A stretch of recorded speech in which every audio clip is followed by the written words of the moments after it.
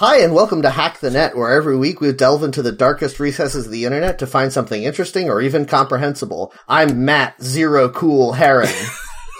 I'm Jeff Acidburn Kowalski. I'm Louisa Phantom Freak Heron. You didn't go with your normal human name that you were gonna... Spoiler alert, I really thought you were going to. Which is why I didn't do something else, because I wanted it to be that sort of like Rule of Comedy Threes thing, where you said the one thing that didn't fit the pattern. Well, I almost did, yeah. I made a joke on our Discord about how there's a character who is one of the hackers, but he's younger, and they don't respect him, and they will not let him have a nickname. So he's just Joey Pardella throughout the whole movie. But that actor is Jesse Bradford, and he went on to be in the movie Swim Fan, so in my mind, his hacker name is Swim Fan. Yeah. That might be a sequel. I've not seen Swim Fan. His hacker name is Lonely Girl 15. Yeah. I don't know what Swim Fan is, but it for some reason reminds me of those other early 2000s things with screen names in them. Yes, yeah, it's the one true. where, what is her name? The actress. She was a big deal for a little while. She was also in Blue Crush. Was she Desdemona in that remake of Othello with Mekhi Phifer? No, that was I get them the confused. girl from 10 Things I Hate About You. Oh, you're right. But We're talking about Erica Christensen? Yes, that's it. Yes. Erica Christensen becomes obsessed with a guy on the swim team at her high school, and she's Swim Fan online, and she stalks him online. It's just single white female. Or no, is it single white? No, it's what's that one with Glenn Close boils that rabbit? Basic What? Instinct? No. Basic Instinct. No, not Basic No. Instinct. That's the one with the shit. Fatal Attraction. Yes. Oh my god, this We is got the there least eventually. good podcast Listen. we've ever done. Here's the thing, the It's like listening to 90s... your parents talk about movies. Who's that guy? No, she was definitely in this movie.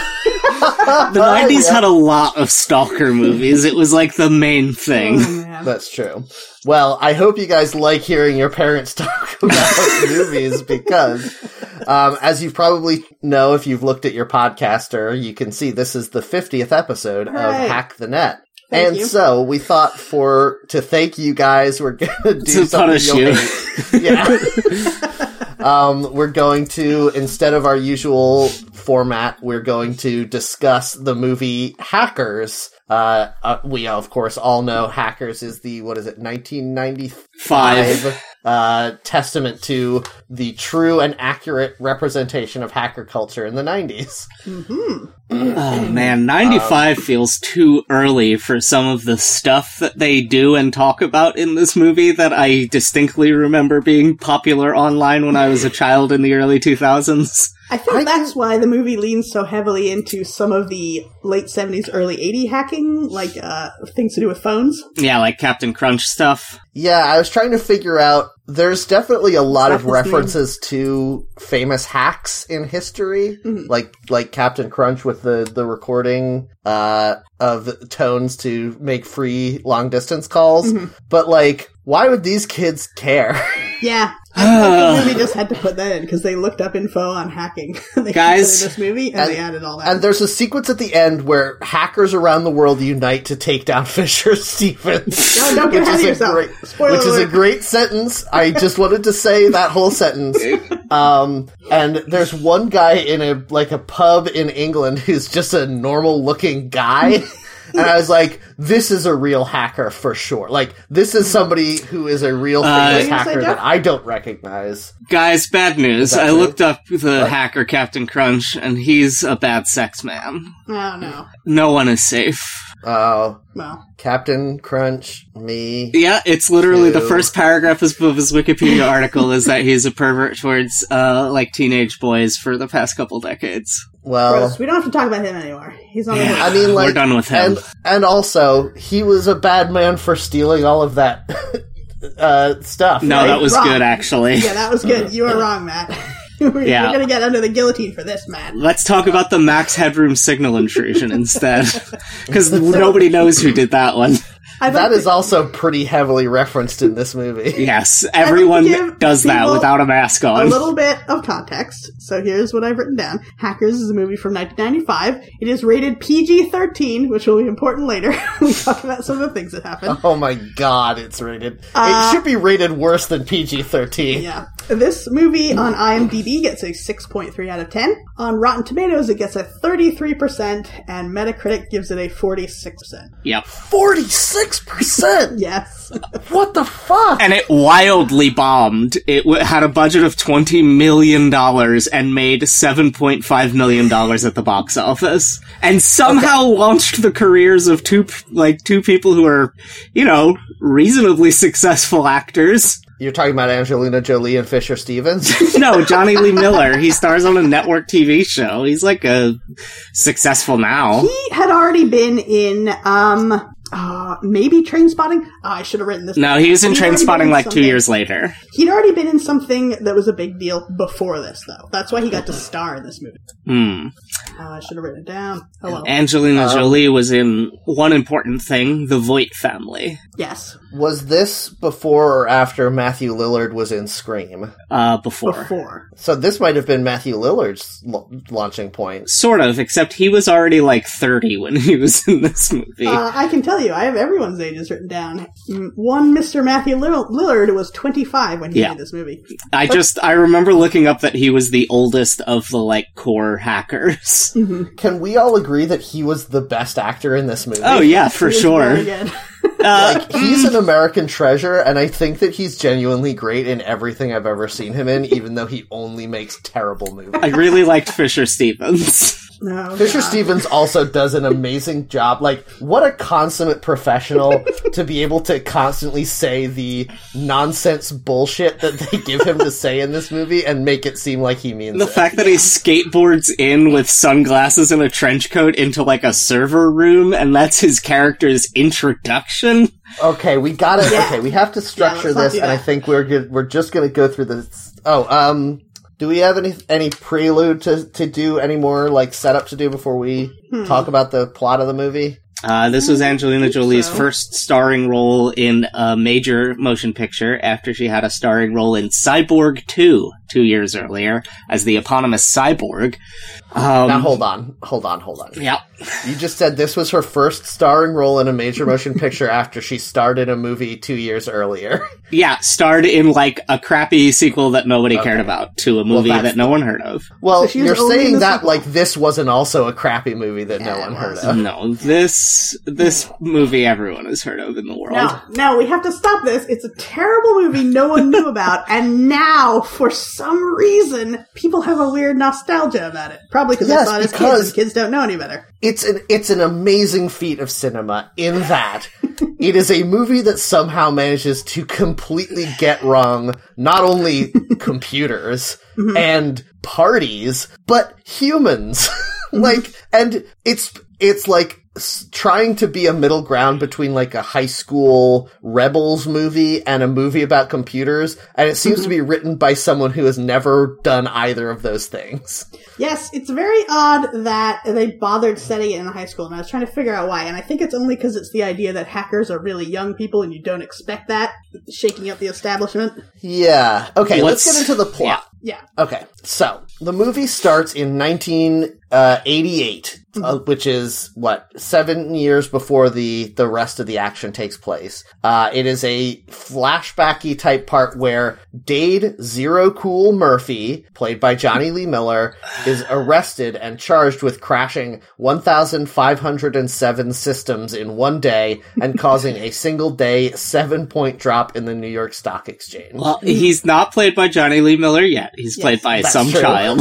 I was going to say, God! It's a very good reveal that they set up so you don't find out for several minutes that he's a very young child. Yeah. Yes, that's true. It's pretty good. They really tease that out. If they had had the balls to have 11-year-old Dade Murphy played by Johnny Lee Miller, that would be incredible.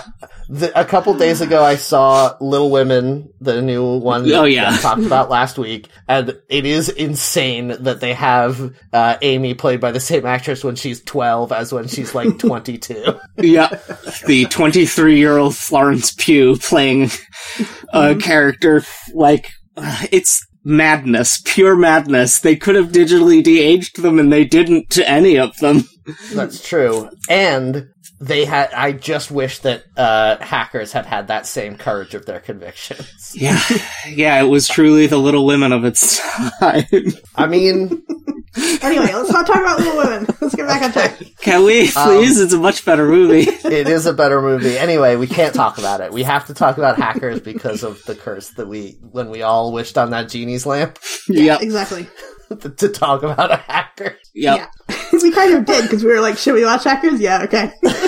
Yep, and then for... Oh man, can I just point out, so I got back from Chicago at like 2:00 in the morning last night, and so I had to wake up this morning at like 9 to have time to watch Hackers before recording, and Jen was still asleep, and she said, she like rolled over and mumbled in her sleep, "Why are you getting up?" And I said, "I have to go watch Hackers."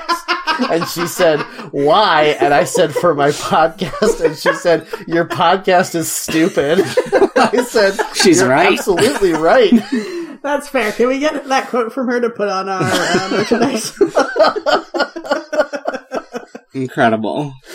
Anyway, so yeah, it's this like courtroom scene where it's supposed to be this shocking reveal that this kid is 11 and he hacked the New York Stock Exchange. Yes. We should say it opens in a very boring little suburban house where a woman just making breakfast in the kitchen gets absolutely shellacked by a SWAT team breaking through every door and window with battering rams to hold guns I would like in her to face. point out about this. You say she's making breakfast in the kitchen. What she's actually doing is dishing up eggs with a spoon onto, like, I think there were 6 place settings at the table, and she had minimum 20 eggs in that bowl. There were 3 of them living in that house. Yeah, I guess good misdirection to me, because I did not notice any of that. I was like, oh yeah, making breakfast. Yeah, there were a couple Gastons in the house, and they just need a ton of eggs so that they can get big as a barge.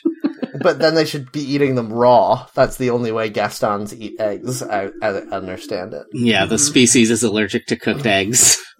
Yep, it's true. So anyway, yes, the SWAT team busts through in masterful foreshadowing of what's going to happen every 10 minutes through the rest of the movie. Exactly. A SWAT team bursts through this otherwise quiet home and arrests everyone. And they have this courtroom scene, and then at the end of the courtroom scene, Dade Murphy is convicted and banned from owning or operating computers or touch-tone telephones until his 18th birthday. Yes, and fined $45,000. It was a specific amount. Yep, his parents are fined that amount for some reason. And then... Well... The next scene, it's meant to be dramatic, but it's incredibly weird if you think about it. He goes outside. It's nighttime now, for some reason. Court adjourns at night. Long trial. He gets into the back seat of like a town car. So that Batman can come shoot him for killing his parents. He gets into the back of a town car as paparazzi are flashing him with photos and screaming at him. I believe you're not allowed to take records of children involved in court cases, but whatever. Yep. It was the 90s. He then sits in the back of this town car. As it drives away, he is by himself. His parents are nowhere. He's 11 years old. And where are they taking him? Like, he didn't get sentenced to jail time, so what is happening to him now? I'm assuming he's going home, but they wanted a dramatic moment of him by himself, so they didn't bother putting his parents in the car. Well, didn't they have a car? Couldn't they have driven him home? Oh, very odd. Yes. He's also wearing like a proper shirt and tie, but then like a weird little tweedy like zip up jacket instead of a blazer. It's a weird choice. The suit on this child is the most poorly tailored suit I think I've ever seen in my life. Like, the hems are all very crooked. Yeah. This is something that I'm going to touch on a few times throughout this movie, so I want to, like, start now, I guess. I'm so interested in what the set dressing and, like, costuming departments on this movie did, because they did a lot. Yes. Inexplicably. None of it made a lot of choices. It's good, or makes sense at all. Yes, agreed. It's very weird. And, like, later on, you could make the argument that their very bizarre costuming choices are supposed to be highlighting how these misfits that come together to save the world are, like, outside of normal society. But this is a kid wearing a suit. Why is his suit crazy? Yeah. I don't understand. Yeah, it's very much like, you know, some movies, instead of making them good, they just made them more. And this is a good example of a movie where they were just like, well, if we make enough movie, that'll come across as good, right? Yes. Okay, so shortly before Dade Murphy turns 18, his mother, now divorced, takes a job in New York City. Upon turning 18, Dade calls a local television station, dupes the security guard into we should say he gets a computer for his birthday. So, the time is up for his ban. He has a computer now. He's back on track with doing illegal things. And for some reason, his mom was totally okay with giving her criminal son a computer. Yes. And then leaving him alone for the night. Even though, when he was younger, he cost her $45,000 fucking dollars. That is, that is back then, like, more than the median salary in the United States for a year. Yes. So, Dade calls a local television station, dupes the security guard into giving him the modem's phone number, and successfully hacks the station's computer network. This is not hacking. Yeah.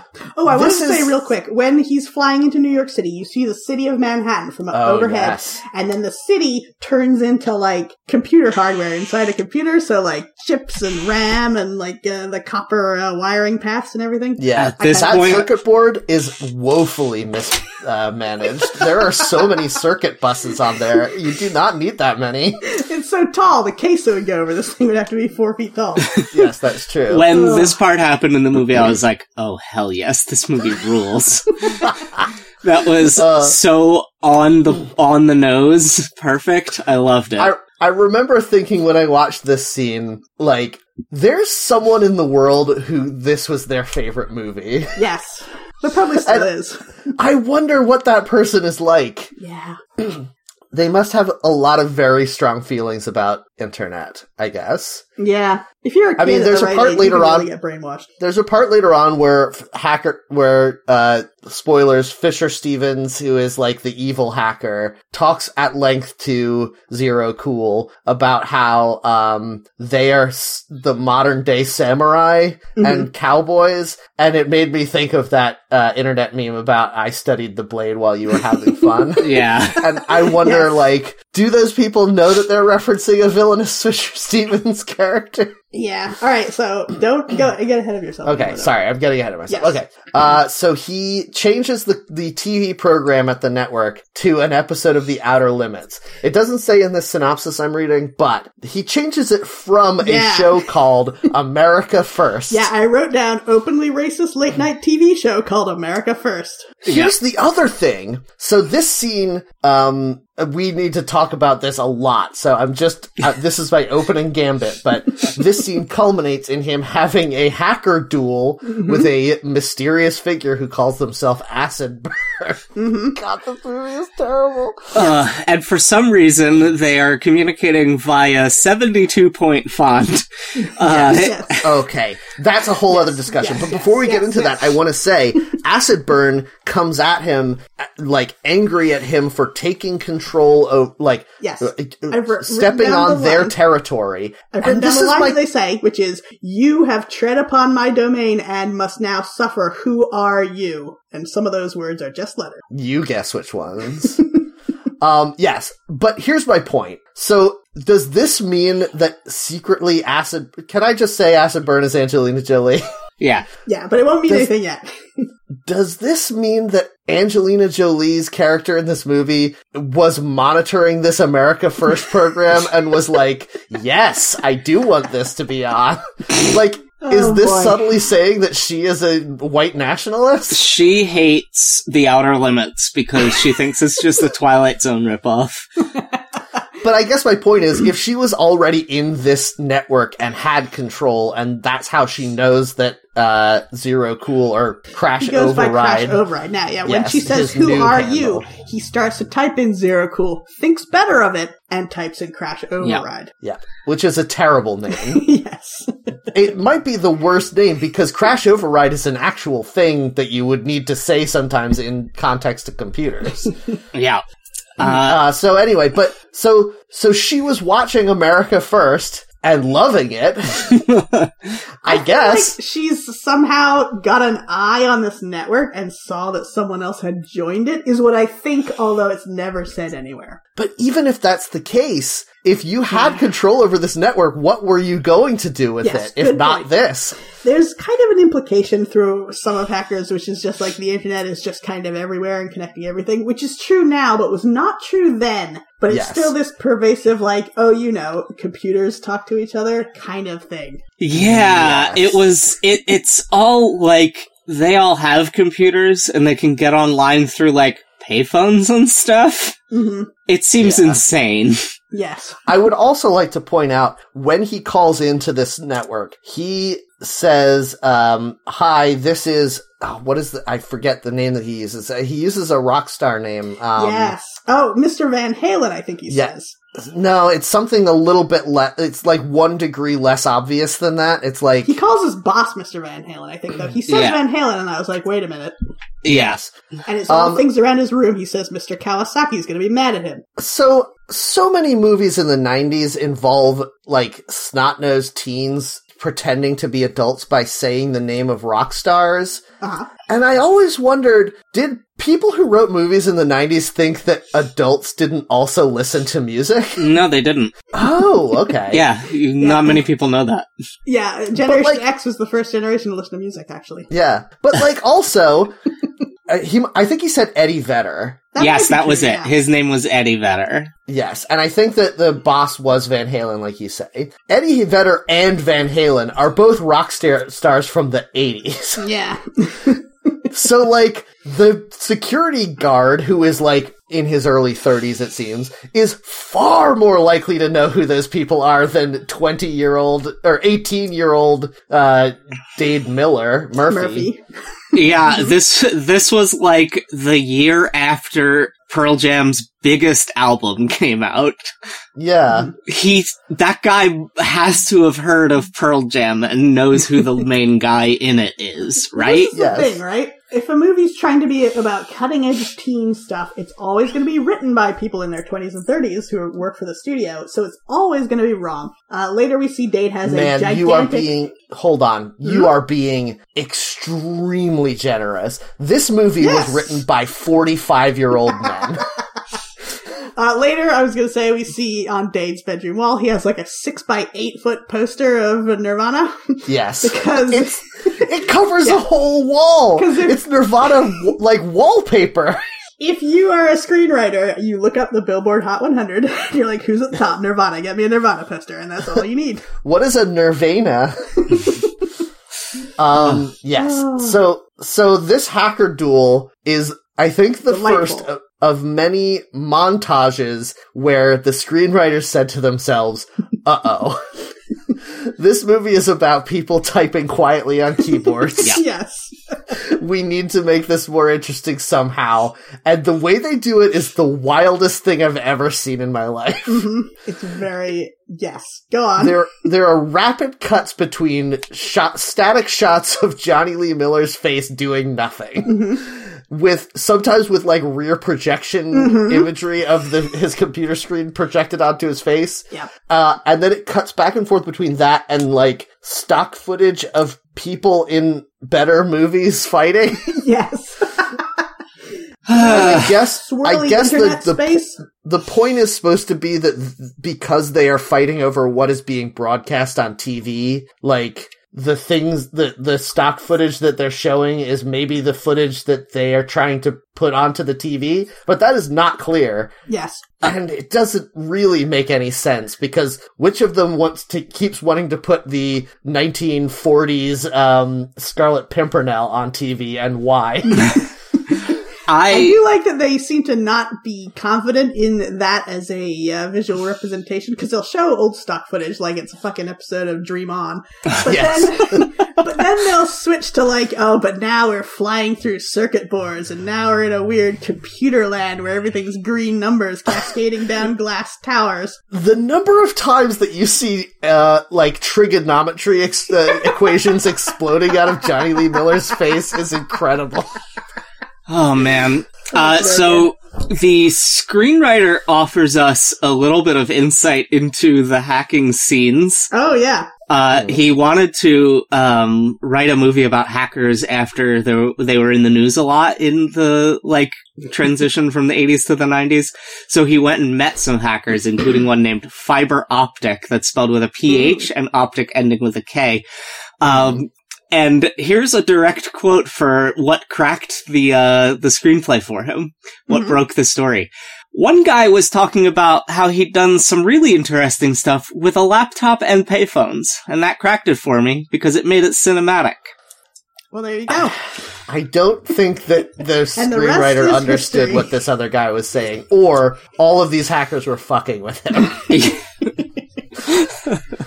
fact, it's definitely the second one. If it was true, it would be a very good idea that you could take your computer and just, like, get into the data stream from any payphone. Yeah. I mean, it's not entirely untrue that you could, if you had the right hardware, you could, like, communicate through a phone line into a computer. I mean, that's what modems were. Yeah. But it is crazy to think that you could just take your laptop to a payphone and somehow interface them, which is never shown on screen.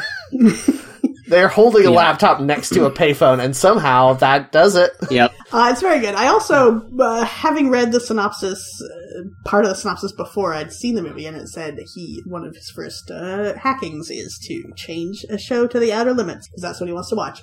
I was like, well, how would they do that? Because it's not digital streaming like it is nowadays. And it's quite remarkable what they do in this movie, because they have him change the computer, which moves a robot arm, which pulls the tape of the Outer Limits out of the box and moves it up to put it into the player. Just insane. Yes. So, can I just say, I've seen one of these devices in real life, and that's real. That is a real thing. Oh, yes. I totally believe it. But then when the two hackers are dueling Acid Burn and Cash Override, there are two robot arms, and they are trying to Why would you put tapes, two robot arms on it? And they are fighting one another. Why would they be able to take tapes out of each other's hands? That's crazy. It's wonderful. Oh, man. I like to believe that Angelina Jolie hacked that other arm into existence. She just hacked it so hard that a new arm grew out of this robot. So then at the end, Acid Burn says,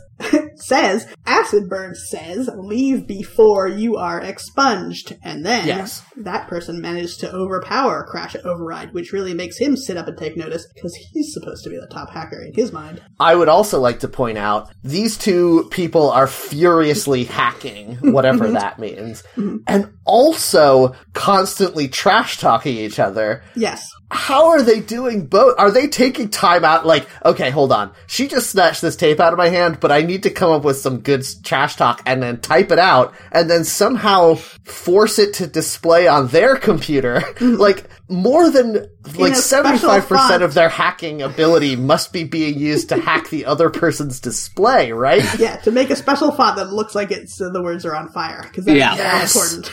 Here's the thing. Do you remember using dial-up? Because he's typing real fast. What they cut out of the montage was the 10 minutes he had to wait for the code to execute, where he could do other stuff.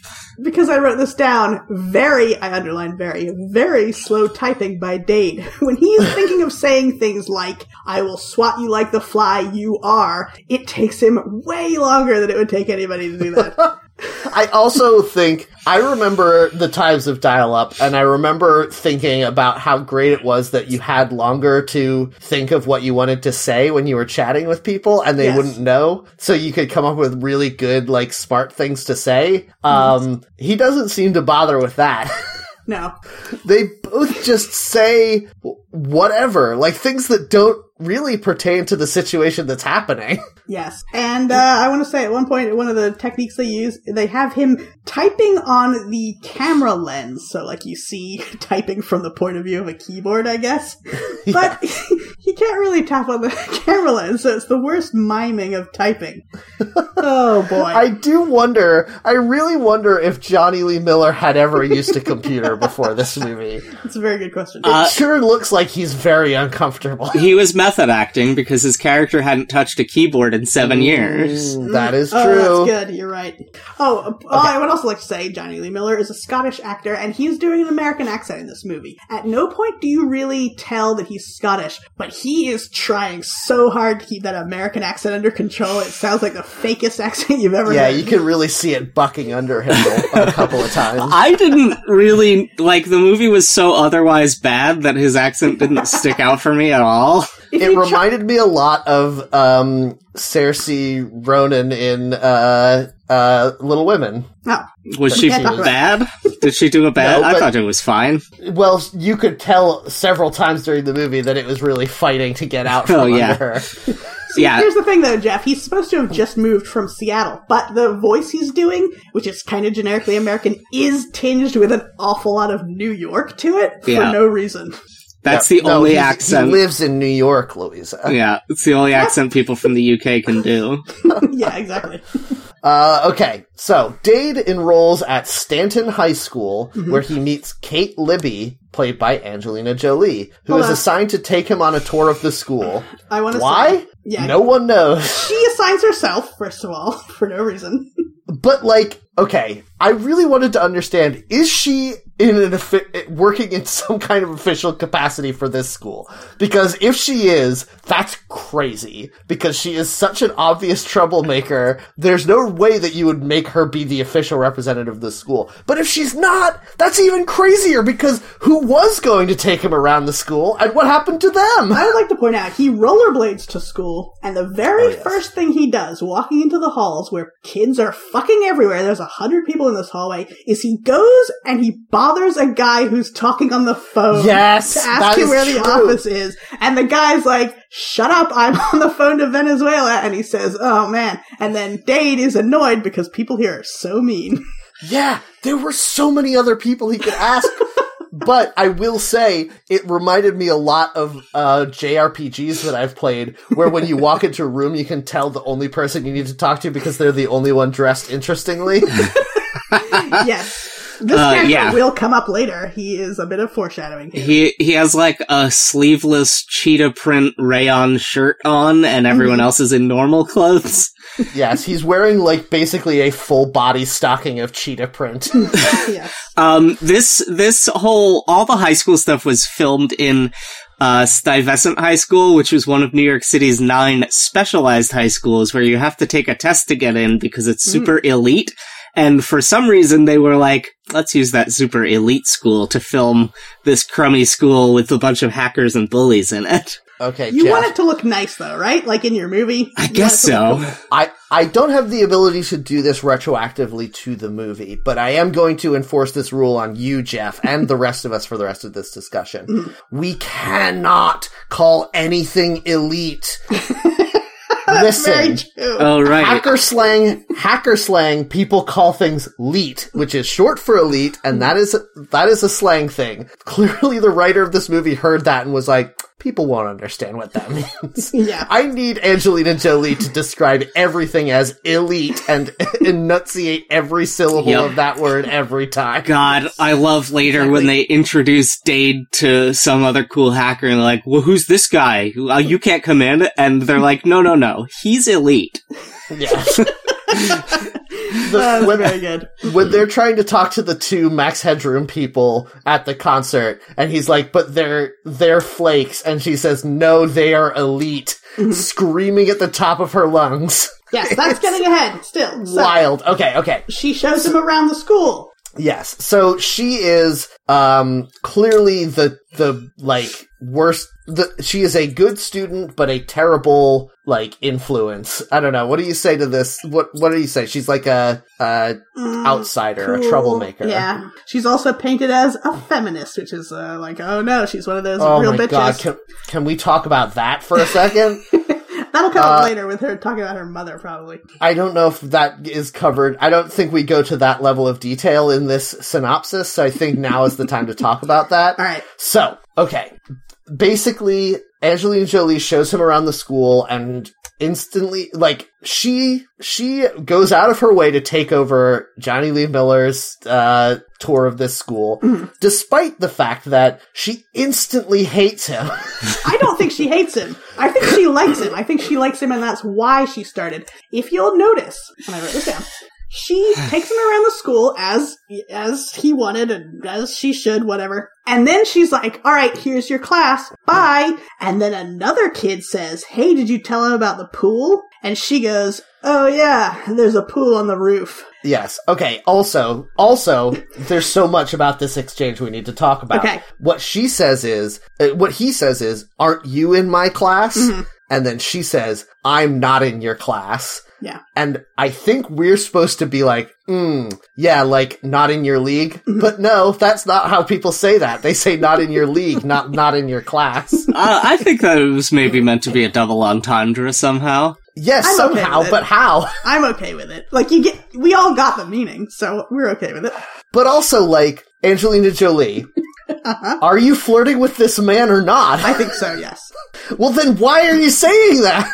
Like, it's crazy to be like, I've taken you around the school, I'm totally flirting with you, and like, let's have some witty banter, but also, I hope to never see you again. This is absolutely key to male-female relationships in a 90s movie. What are you talking about? Of course she has to be a bitch, and he has to win her over. That's how it always goes. I understand that, but from Angelina Jolie's character's point of view, she is giving him no reason to do that.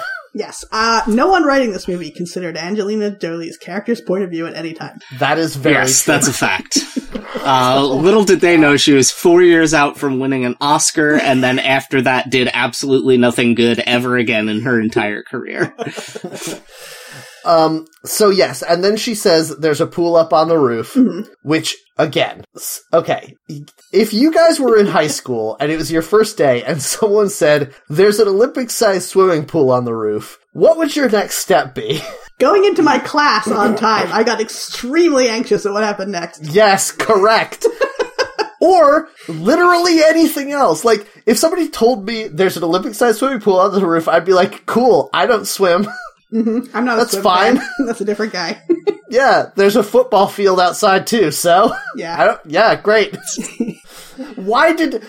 And he goes up to the roof and gets himself locked out of school. This is the only time I laughed in this movie. When he walks through that door... 12 people up there! There's a bunch of younger kids up there. And all one the of them nerds. Says, no, don't let the door close. Which the guy yells it, the door is closing very slowly. Yes. He had time to turn around and stop it. But that is the only time I laughed. I was like, oh, that's pretty funny. All these kids got tricked and they're all locked up here. Why? But they're all nerds! Why would they be like, ooh, an Olympic-sized swimming pool, I gotta check that out! Yeah, I gotta write about that on my blog. Why? Oh my god. Okay, So, because this happened, now Dade is absolutely fucking furious, including having mental movie clip fantasies of old black and white movies where men are strangling women as they scream. yes, so we are supposed to like this character? And Why? all because a girl said to him, oh hey, there's a pool on the roof, which was a joke, and she only said it after another kid prompted her to do it. Yes. She wasn't even gonna say it to him. That's what kills me. And, like, so many other people did that to all of the freshmen. That is clearly the implication. Yes. Why are you so specifically mad at her? Yes, and why don't you feel foolish? Yes. Yeah, he's a senior. He really shouldn't have fallen for that. Yeah. Well. He rollerbladed in here. He's supposed to be cool. This speaks to a larger point in this movie, which is, it's clearly coded that we are supposed to be rooting for, Johnny Lee Miller or Crash Override or Zero Cool, but there is nothing in this movie that prompts you to feel good about him. Yes. Later on, I'm going to tell you a moment that I suddenly realized something. We skipped past it, but earlier in the movie when he first is in New York and his mom is asking him like, oh, why were you hacking all night? Mm-hmm. She spends a very long time the only questions she asks him are about his very specific things about his sex life. Mm-hmm. And it made me wonder, are we supposed to believe that he is like emotionally traumatized by his childhood and that's why he can't interact normally with humans as an adult? I feel like it's only meant to set up for you that he is a virgin. I feel like you're supposed to believe when he tells his mother that, so that then later, like, that's why he's intimidated so much by Kate, I guess. I hear you, but the fact that the mother cares, or like, he volunteers the information that he is a virgin to his mother. Yes. His mother, on 3 separate occasions in this movie, encourages him to masturbate. Also, I wrote down, and I did not appreciate this, that they have her unpacking boxes in a long flannel nightshirt, no pants. Yes, it's a weirdly sexual relationship. Yes, it is, and I hate it. That's what I'm trying to get at. Like, is there a subtle implication that he has been abused? I don't think so. I think this is the movie not understanding that it's wrong to show a family like this and just being like, what's cool and sexy. Yeah. They were like, we gotta have a hot mom. It's the 90s. Yeah, exactly. I do think that they really wanted to make every character except the FBI agent in this sexy. And it's very weird because they shouldn't be. Yes, agreed. Okay. So the other thing I want to talk about in the school scene before we move on to the actual plot of this movie. Oh, there's a plot? Johnny Lee Miller hacks the school so that he can be in Angelina Jolie's advanced English class. Mm. And we see a scene in the advanced English class where 4 students are simultaneously writing a quote from their favorite book, I guess, on the board. Mm-hmm. What was the assignment here? Yeah. What was the point of this? Write a quote from your favorite book on the board. They seem to be judged on whether or not they can remember a quote and also if it's good enough. According to the teacher who I wrote this down, is wearing a long sleeve t-shirt and cargo shorts to teach in. Yes. Also, the teacher reads Angelina Jolie's quote and then says, I don't know if your mother counts as one of the great influencers of literature. Mm-hmm. And then another kid says, I forget the exact number, but like, well, she sold 2 million books or something, which is fucking ridiculous. Why can't she write her mother's quote then? That's true, but no, actually that's not true. Because okay. Okay, if the teacher's assignment was write a quote from an influencer of literature on the board, it's still a weird thing to say, but to then go up and write a quote from your mother's like pop psychology self-help book, that does not meet that assignment. And Angelina Jolie is smart enough to know that. That is not literature. That's something else. But it's so vague. I think they were just told to write something from one of their favorite authors. And then I think the teacher was only saying, like, well, she doesn't really count as an author. Like, I think that's the only point. Yeah. I suppose. Okay. And then Matthew Lillard's character has a quote on the board, and the guy reads it, and then says, you're not in this class. And then Matthew Lillard says, wait, isn't this wood shop? And runs out. And then he says, class crashing again. The teacher says, class crashing again, get out. Yeah, again, meaning you didn't notice before when this 6'5" string bean on rollerblades in with cargo the craziest hair, a black latex shirt under a pinned-on t-shirt with safety pins. This 25-year-old pervert has just walked in. You didn't recognize that he's been in your class before illegally, and you asked him to write on the board. It's very good. I also wrote down that a student in the front row has a sleeveless plaid jacket on that zips up the front. It is completely unzipped and he has no shirt on underneath. Yes. I think that this movie wanted us to think that the coolest and craziest scenes were the hacking scenes later. Yes. But this scene in the English class is the coolest and craziest scene in this movie. Oh, it's so very For sure. good. It's stunning. Yeah. I want to point out real quick, I think we missed it according to the sequence of my notes, but Dade gets back at Kate by turning on the sprinkler system inside the school to get everyone wet, like he got wet when he was up on the roof because it started to rain. Yes. He has an umbrella, so then he's extremely smug to her. This scene is crazy. Yeah. Because the scene starts with him, after he's hacked the school, he's standing in the middle of the hallway during class, because everyone else is in class, holding an umbrella. What does he think is going to, like, he's just standing there. He's waiting for 9:30 because he set it to 9:30. Well, okay, but my point is he waiting for an audience? Yes, because Phantom Freak comes up. But why is Phantom Freak there? And why would he expect Phantom Freak to be there? Because he's identified the only important characters in this school by their colorful outfits. Yeah. He knows that they will be there for all the important scenes. He hasn't told Phantom Freak to go there. And he knows that this character is a person of color and is flamboyant, probably meant to be coded as gay, so he's gonna be his sidekick. You know how that works. But, yes, I understand. But if we are supposed to believe there's any realism at all in this movie, there isn't. He and Phantom Freak have not become friends yet, so there's no reason why Phantom Freak would walk up to him in an otherwise empty hallway and be like, "Hey man, what are you waiting for?" He's got that umbrella up, though. I think No, he doesn't. He opens the umbrella after Phantom Freak asks him what he's waiting for. Yeah. Well, that's just poor writing. But then Phantom Freak is delighted that he's managed to hack the system, and Phantom Freak wants to talk to him. Yes. This is where Phantom Freak says, "You need to know me, I'm Phantom Freak. Are you a hacker too? I think you are," etc. Then Jesse... Wait, I want to comment on that line, because what he says is, "You know me, I'm the Freak." Yeah. Phantom Freak? Yeah. If you're using your hacker name, you can't just say the second half of it. You couldn't be like, "Hey, you know me, I'm Override." Crash Override? Crash Override? But here's the thing. Of the Manhattan Overrides?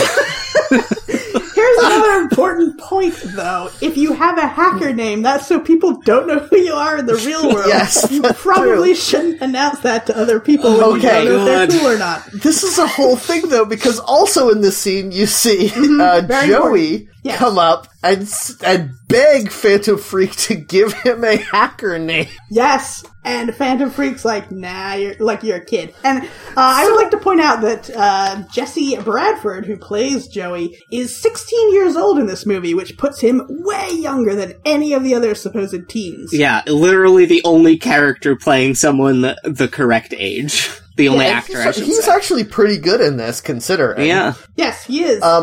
But we saw a scene earlier in the movie where Johnny Lee Miller gave himself a hacker name by accident. Exactly. So this kid is begging Phantom Freak, who is brushing him off because he's a wiener little nerd, and he says, I don't have an identity until I have a handle." He's so upset. And he says, "What about Master of Disaster? What about Ultra Laser? What about Dr. Doom?" And Phantom Freak ignores him and walks away. But why can't he just fucking go online and be any of those people? Yeah. And it's clearly intended to be a joke that the names that he's coming up with are bad, but they are 0% worse than the actual names that the hackers use in this movie. Or like the names that real hackers used in real life, which were also stupid, like Fiber Optic and Captain Crunch, which are nothing. That's nothing. I do not believe that Fiber Optic was real. I genuinely He has a Wikipedia article. He's like a cybersecurity expert in real life now. I'm just saying, I bet that the writer of this movie went to, like, I don't know, an internet cafe or whatever, and was like, "Hey, I'm writing a movie called Hackers. Is anyone here a hacker?" And then one guy was like, "Yeah, sure. I'm Fiber Optic, and I use my laptop to make it rain," or whatever. So, now, Phantom Freak is so delighted by Crash Override's hacking that he invites him to a club called Cyberdelia, thereby completing his job as psychic. Yep. Now he's just there to be put in danger so that he can be rescued later. Yes, which doesn't actually happen, but that's not important. It does happen. Okay. That does happen. Well, alright, we'll get to that later. So, yes, Cyberdelia is another example of the screenwriter trying to make hacking look cool. even though there's nothing cool about hacking at all. So, I would like to say, this is a Manhattan. We know Dade's address because it's revealed earlier in the movie when he has a college application. So we know he's in Manhattan. This is a Manhattan nightclub. It is fucking huge. Yep. And it's beautiful. It has rails and tubes to rollerblade along. It has food and drinks. Why did every 90s movie have a nightclub for kids that had skateboarding in it? It has video games, huge projection screens for those. There's phones on every table, so you can do your hacking. Everything seems to be free, and they allow high school kids into this place. Yep. Yes. How are they making any money? I wasn't sure if it was supposed to be a club or like the Foot Clan's hideout from Teenage Mutant Ninja Turtles. Like, I genuinely think if you'd spun the camera around, you would have seen Shredder, and maybe that's how they're making their money. Yeah. Everyone else in that club was stealing TVs or whatever. And then for some reason... Significantly, the mom... Johnny Lee Miller's mom is played by the woman who played April O'Neil, I think. Is it? Really? I don't know anything about that. I'd also like to point out that Phantom Freak, to show off his cool hacker skills, sits down at a table with a payphone, dials some number, and the operator says you need to deposit $5 for the first minute, and he uses a little tape recorder to make the tones to get those $5 for free. He is, for the second time, calling long distance to someone from an extremely loud public place. Yep. Why does he do these things? And he never seems to speak to them. Yes. When he is interrupted in the school talking on the phone, I think he says one sentence in Spanish, and then after Johnny Lee Miller walks away, sort of apologizing for interrupting him, he doesn't go back to talking. Yeah. He just holds the phone against his ear. Yeah, he's just showing off how he can pay for this long distance call. So he just waits. It's kind of depressing if you think about it as him being like, I really want to hack a phone, but I don't have anyone to talk to. Oh god, there's a story I want to see. Yes. Christ. This scene, for me, the key thing is when they go and play the arcade video game. Because I just found out it is a pre-release version, alpha version of the PlayStation game Wipeout. That's very interesting. The game itself, to me, looks very boring. Yeah, there's no textures on any of the polygons, which there are in the final game. And it just kind of looks like the Sonic 2 bonus game. Yeah, you're kind of just going through, like, a point of view, traveling through tubes and stuff. Yeah, and the high score screen in this movie is the craziest thing I've ever seen, so he somehow beats Angelina Jolie's score, That's which very doesn't important. really... This is the moment I was talking about earlier. She plays this game, and some exposition guy tells her, she plays that all the time. And then he goes up to her and he's like, pretty good score for a girl, he says. And she says, you think you can do better? So he starts to play, and he's never played this game before. And he absolutely does better than her. And I was like, oh, fuck. Because as soon as she said, do you think you could do better? I'm like, this is a Chosen One story. This is one of those stories where the woman is clearly better at whatever the thing is, but this bumbling idiot Chosen One who's the star of the movie is gonna be the best. Of course. Because he hasn't played video games in 8 years! Actually, he probably could, because those wouldn't be connected up to the internet. They were computers? Well, yeah, but game consoles, to court, they're not. Right? Yeah. I don't think a court would consider that's why this court ruling is insane, because what counts as a computer? That's a crazy thing. That's like being like, you can't own anything blue. No, Matt, but that is a real thing that, when hackers get charged, they're banned from owning or using computers. Yeah. That's wild. Yeah. Yeah. So, I'd just like to issue an apology. The actress who plays April O'Neil is not in this movie. But the actress who plays Fisher Stevens' girlfriend, I guess, looks an awful lot like her. That is Lorraine Bracco from The Sopranos. Oh, is it? Yes. But she has blonde hair, so you can't tell. Yep. So he immediately, with one try, does better than her best high score ever, and someone, maybe Phantom Freak, maybe Serial Killer, which is Matthew Lillard, says, wow, no one's ever beat her before. And the high score screen is his score, 3D animated to jump on top of all of her scores and squish them into exploding rocks. Yep. Yes. And this was It is 10 times more complicated than the actual game. This was created by the game developers for the movie. Well, yeah, because it would be pretty boring to just have it come up on screen like it would. Yep. Yes. So then, at this point, Angelina Jolie is on like an upper catwalk with a fuckboy that we never find out anything about or see up close. Oh my god, when he gets thoroughly cucked by Johnny Lee Miller later in this movie, he just disappears. He gets cucked into non-existence. So she's extremely pissed, of course, and Dade is also super pissed because whatever. And then she goes outside with this guy and gets on his cool motorcycle and leaves. They make out for a while first, and it's kind of gross because mouth sounds are pretty disgusting. Most of his scenes are just like wildly open mouth kissing Angelina Jolie. Yeah. That's almost all he does in the movie. I don't even remember seeing this character's face. Yeah, I really don't either. And all we know is Dade says, "Who's that?" And then Phantom Freak, there to provide exposition, says, I don't remember the name. I didn't write it down. Claude. Okay, he just is there to look cool. And that's all he does. And it's true. That's all he does. Although he looks cool in a, like, Jamie Kennedy kind of way. Yeah, he's not very cool. He's wearing very baggy, like, logo-encrusted tracksuit almost all the time. Yes. Maybe all the time. He does have a motorcycle, though, so that means he's cool. Does he go to their high school? Because he's never there. Yeah, good question. I feel like the implication would be that she would be dating a college guy, but it's never mentioned. Yeah. I wonder if he had a bigger character that was cut for time. He's very mysterious. Yeah, he was another hacker. I'd like to see him and Phantom Freak team up and do a movie. That would be great. Well, okay. No, he has no personality. But go on. Okay, I'm gonna get back into the synopsis unless there's any more of this, like, weird character building sequence we want to talk about. No, I don't want to talk about this movie at all, but, you know, we're cursed. This is gonna be a long episode. We might talk about this episode longer than the movie Hackers. That is quite probable.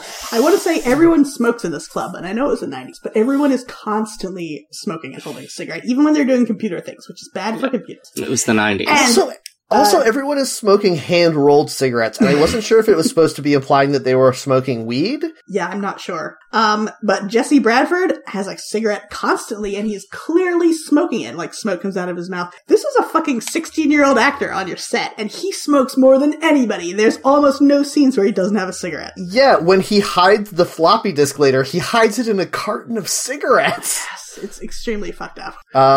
Also, I just want to point out that there's a scene where Matthew Lillard, excitedly pulls colorful books out of a bag whilst people yell the titles of them at him. Yes. This is the thing. So this scene is supposed to be Johnny Lee Miller, like, proving his cred by recognizing the books that hackers use or whatever. Yes. But the way it works is Matthew Lillard pulls the book out of his bag and holds it up in front of Johnny Lee Miller, and then Johnny Lee Miller says the title of the book. And you can see when he puts them down that the titles of the book are written on the front of the book. Also, are we supposed to believe that nothing has changed in the world of computer hacking since the time that he wasn't allowed to look at this stuff anymore? Yeah, the idea that he is so fluent with computers. Yeah. 8 years after they were basically invented, like, they changed so much. Laptops didn't even exist when he was prevented from owning computers anymore. Yes. Okay, the real trouble begins when Joey Pardella, played by Jesse Bradford, the novice hacker of the group, successfully breaks into an Ellingson Mineral Company supercomputer to prove to the rest of the group that he is an elite hacker. Mm-hmm. To validate this feat, he downloads part of a garbage file. It's okay. I never know when you're getting ready to say something or not. Yeah, I'm saying something now, and what I'm saying is, it is wild to me that he decides of all the files to download to prove that he hacked this computer, he chooses to download what's in the garbage. I thought that was meant to be, the fact that it was labeled garbage was a clue to him, an elite hacker, that this was actually not garbage. Do you know what I mean? I really feel like that's what the movie was trying to say. This file is negging me. Good instinct, too, because it's not garbage. Exactly. It was disguised. Yeah. It's like... say, when they were sitting around the table, I should say, real quick, Matthew Lillard, everyone's ragging on Jesse Bradford for not being a very good hacker and saying he couldn't possibly do it. And then, I think Phantom Freak says, well, why don't you tell me what the 3 most common passwords are? Oh, 4 most common passwords. Well, yes, he mentions a 4th Bradford one. knows. Yes. And I was like, all right, it's going to be password, password 123, exactly. and password exclamation point. What? The fact that they say that in this movie multiple times, Yeah. what, based on nothing? So- why would you do that? The Okay, answers wait, go on. are love, secret, and sex. Not necessarily in that order, says Jesse Bradford. It means nothing. And then one of the characters says, system operators love to use God. Don't forget about God. Which is a 3-letter password. Yeah, nobody has ever... If you used all 4 of these in a row as a password, that would be pretty secure, but... Yeah. Oh man, I bet every hacker's password is those words in that order. I just keep thinking about the idea of like a mid-50s man with like a salt and pepper mustache and big glasses licking his lips and typing sex into his password Yes. and being like, ooh yeah. What? What? Yes, I love this because, of course, this is before we knew about, like, combined letters and numbers, use case sensitive and, individual I think that fiber optic might have something to say about that. Well, this was before that was widely used. I know, because I went through several iterations of websites being like, we've changed now and your password's too simple, you're gonna have to make a more complicated one. But a 3-letter password, I can't believe anyone would ever accept that. Yeah, and this is the password of Penn Jillette, who plays Hal. Just a normal character in the movie, because this was long enough ago that Penn Jillette just got normal bit parts in movies. Yep. He's wearing, like, a boiler suit in the server room. Like, I thought when I saw him in the cast list, I'm like, he's gonna have, like, a kooky cameo. No, he's a regular guy who's not funny. Yep. I guess just like in real life. He is a little bit funny because he calls Fisher Stevens on the phone and says, Mr. I forget the character's Belford. actual name. Elbert. There's a problem. You need to come down. And he's like, no, call me the Plague. I told you. And he says, all right, Mr. the Plague, can you come down? And I thought that was almost entertaining. Oh my god, I really love Fisher Stevens, just like this middle-aged man being like, you have to call me the Plague when I skateboard into the server room. Yes, I wrote he skateboards in a fur coat. Incredible. Just exquisite. Oh, I guess he's only 32 in this movie. That's not that old. He just always looked old. He's a man who has never looked young. Yup. Matt, are you still there? Okay, good. Everything's going great. Wait, is he? He apparently is not. I don't hear anything. Yeah, I don't hear anything either. Oh well, maybe his computer shut down again and we'll just have to scrap this episode. So, I'm gonna take over for a second. Oh, hold on. Oh, Yeah. You're still there. You just I'm still disappeared here. from my list as well. No, Matt That's dropped about- out. I'm still here. In my little, like, icons, you also dropped out. Oh no! Yeah. The Penn Jillette is sitting in the server room, everything's fine, then suddenly everything goes red, there's alarms because someone else is on the system, and that's Jesse Bradford at home. I don't remember everything that Matt said. This is the problem. Yeah. Let's just talk about Fisher Stevens for a little bit. He has, I think, dyed black hair in this, and it's Yeah. unfortunate, because when you see him from behind, his hair is getting pretty thin. Yeah, It's not good. Okay, so 2 things I watched a lot when I was a child were Early Edition, and Short Circuit 2. I was gonna say, are we gonna bring up the brown face? Yeah. Probably yes. I think I've seen Ugh. the first Short Circuit maybe once. I've seen Short Circuit 2 like 1,000 times. Yes, he plays an Indian man in that movie, despite the fact that he is, white as the driven snow. What I really love about Fisher Stevens is his birth name is Stephen Fisher. Yes! That's I was thinking insane. about there's another actor I really like, Clark Peters. His name is actually Peter Clark. Why not just have that as your name? No one else is called that. Who There cares? probably is, though. There probably was an actor who did bit parts in the 50s who's in the Actors Guild. You know? Yeah. Matt, are you Guys, back? I got hacked. Oh no. Is your recording okay? Yeah, my computer is like didn't have a problem, but for some reason my internet for my whole house like blipped out and then just shut itself down. So I had Well, to they restart know. it. They heard you talking about hackers. Yep. So anyway, To talking about the server room and Fisher Stevens being weird. Why did Fisher Stevens play a Koopaling in the Super Mario Bros. Movie? Yeah. He played Iggy, the only Koopaling to appear in the movie. Well, that's all he ever did, really. And if you expand the definition of Koopaling a little bit. Yeah, I guess so.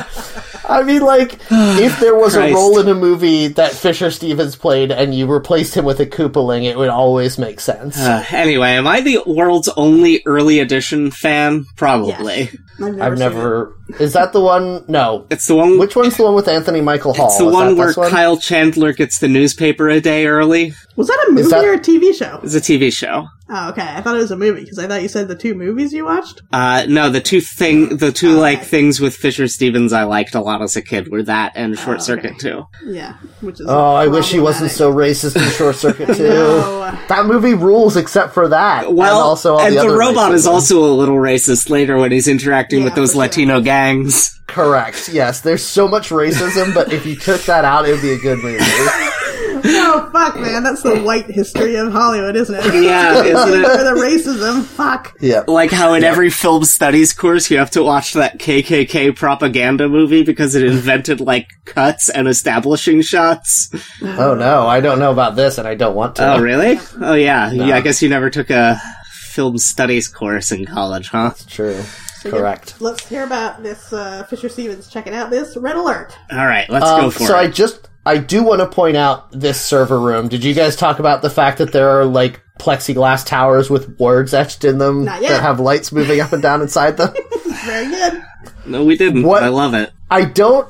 This is the scene where I said to myself, what was the directions given to the set making department on this movie? Yeah. None. Was it make this interesting? Yes. I was going to say, when we enter the dreamscape, which is also, it's both the dreams that Johnny Lee Miller has about hacking, and it seems to be the actual physical things inside of this server room, is glass towers with green etched letters and characters that just cascade constantly. Yeah, there's a lot of parts really where love I'm that like, effect. this is just a creative representation of cyberspace, and then the camera zooms out and shows the screen, and no, that's actually what's on the computer screen. Yeah. What? Yeah. What? How do you use these computers? You don't. How could you? You just chill out while everything's green, and then you panic if it turns red. I like that instead of as a how could you, like, how is it possible, like, how could you, like, how dare you? Yeah. I meant it both ways. Oh, but I love it very much. I think those shots are beautiful. I don't know how they did that, but it looks incredible. Yeah, all that stuff is really cool. The director says that he didn't use, like, CGI rendering for this, that it was mostly, like, other sort of, like, rotoscoping and pre-CGI practical effects, which, is both ironic and pretty good. Yeah, agreed. Yeah, the rotoscope stuff, I mean, the computer graphics-y parts, like when the buildings turn into circuit boards, are terrible, because it's a 90s movie. But some of the other stuff is cool, even if it's, like, incredibly stupid. Oh, and all of it is incredibly stupid. Speaking of incredibly stupid, so the only employee that seems to work at this company that knows anything about computers is Penn Jillette. Yep. And he calls Fisher Stevens at home. He calls, asking for Eugene, and he is told that he is not allowed to use the name Eugene, but he has to instead refer to him as the Plague. Yep. Which is so stupid. So Fisher Stevens has one of these hacker names. Yes. Yeah, Despite and the fact even that though his job and his hacking is directly tied to, like, his real identity. yeah, and he is in his 30s, and still is like, you know what, hacker name, why not? And he's not a hacker. Yes. He's a former hacker. Yeah. Is he? Oh, secretly he's a hacker, am I right? Yeah, he This does is the do thing, though, secret right? hacking. In a movie where almost everything that happens is predicated by 20 minutes of characters being like, no, you know me because I did this thing, I did that thing, oh, I crashed this thing or whatever. Fisher Stevens is like, no, I'm the Plague. And not only does no one say, like, who's that? They also don't say, like, oh, the Plague, the guy who did this. So, like, everyone reacts to that just like, No, I think okay. that's very realistic. If someone told me they were the Plague, I'd be like, I'm not asking this guy about that. 'Cause that's what he wants me to do. Yeah, he I'd just be wants like, to yep, tell okay. me. The plague. It's the most realistic part of this movie. Every time anyone says whenever he says he's the plague, everyone reacts like, I don't want to have this conversation. Yeah, they're all just like, oh my Sure. god, yeah, okay, you're the plague. Okay. So when the plague arrives, he realizes that the file being downloaded can prove that the plague is stealing from the company via salami slicing. Which I guess is a type of hacking? I guess so. It's weird that this is in the synopsis but never mentioned in the movie. But I do think that I trust the knowledge of hacking slang in this synopsis more than the movie. If I had to guess, I would guess that salami slicing is the same scheme that they do in Office Space, where they're just taking a little tiny bit of money so no one notices. Which makes sense, because the only way to eat salami is shaved extremely thin. Yes, Mhm, exactly. Oh, so good. Oh, I'm hungry. Oh, I want a sandwich so bad. Oh, man, maybe I'll go get a sandwich after this. Maybe me too.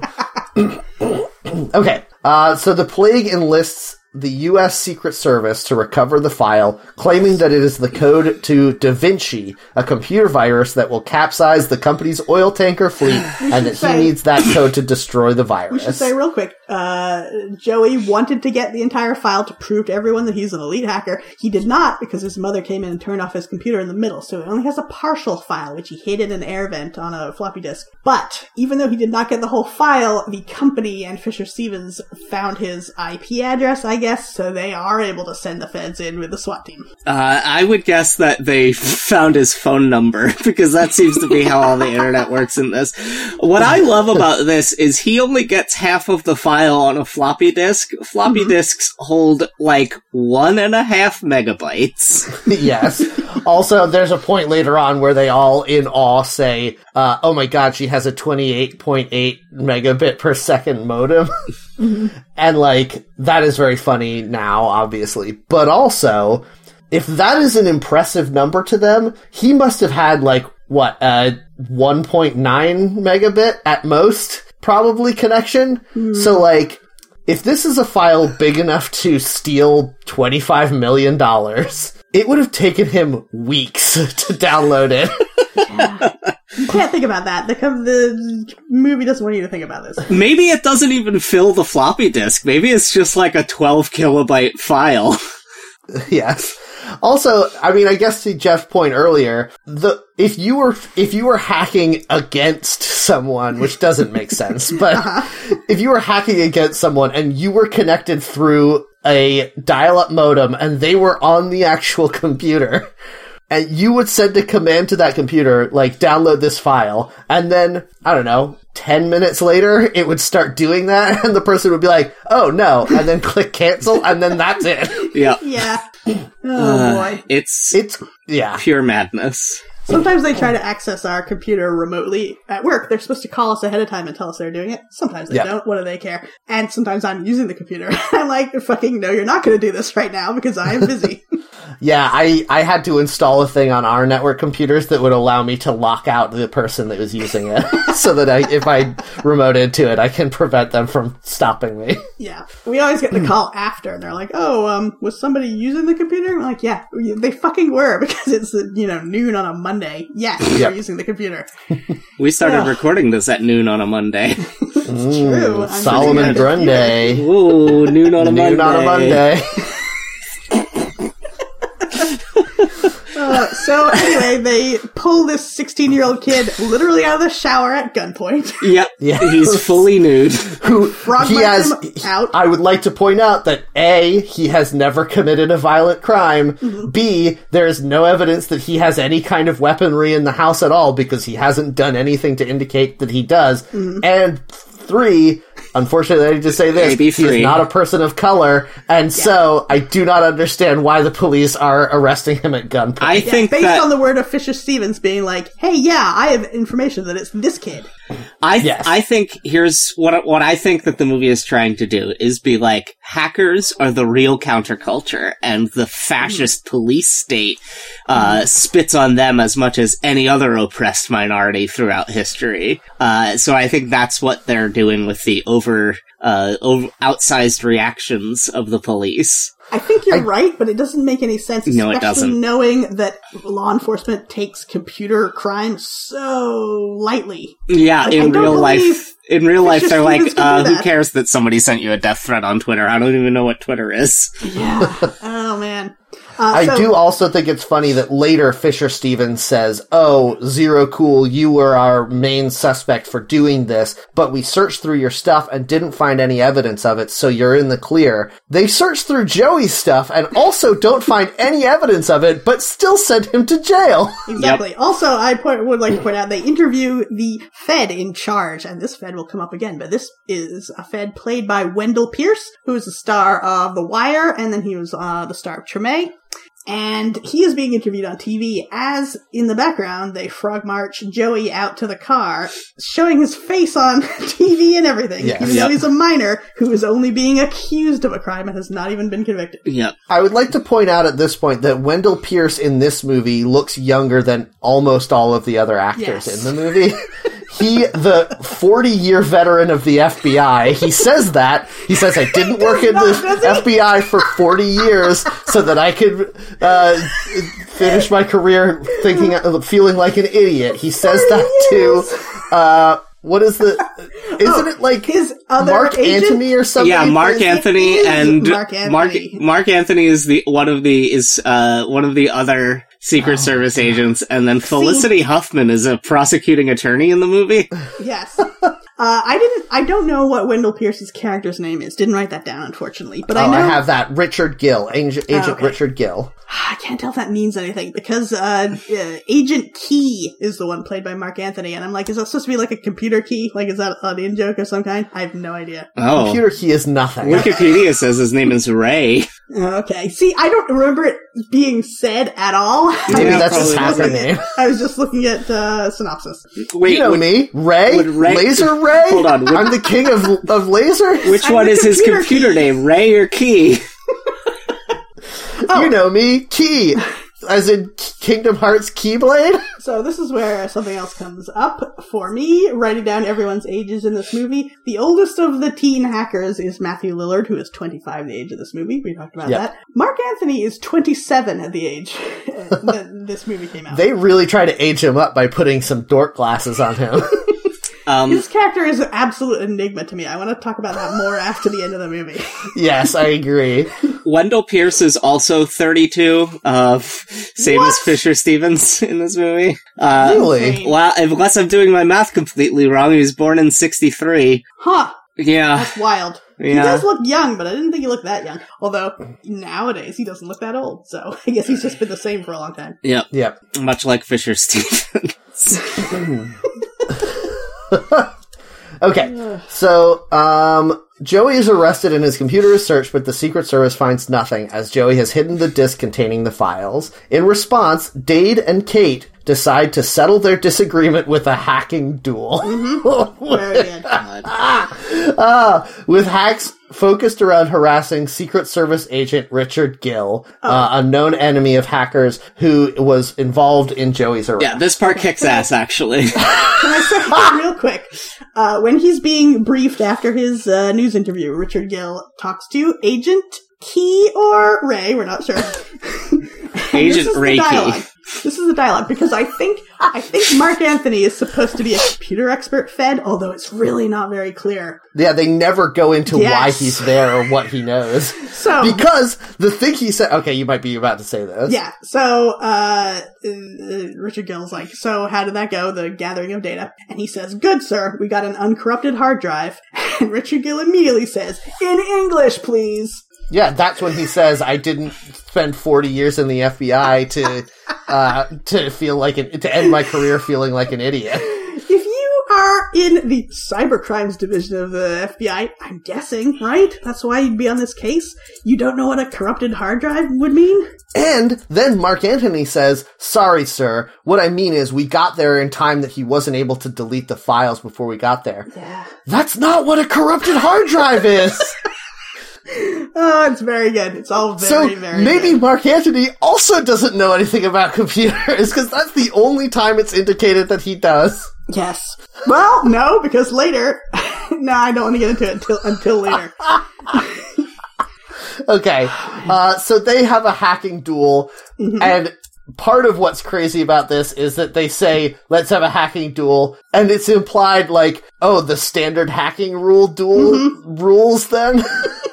Yeah, no tag backs, slappers only. Yeah, they're like, okay, so then they're like, okay, the winner will be decided by us. There are 3 other hackers in their cabal.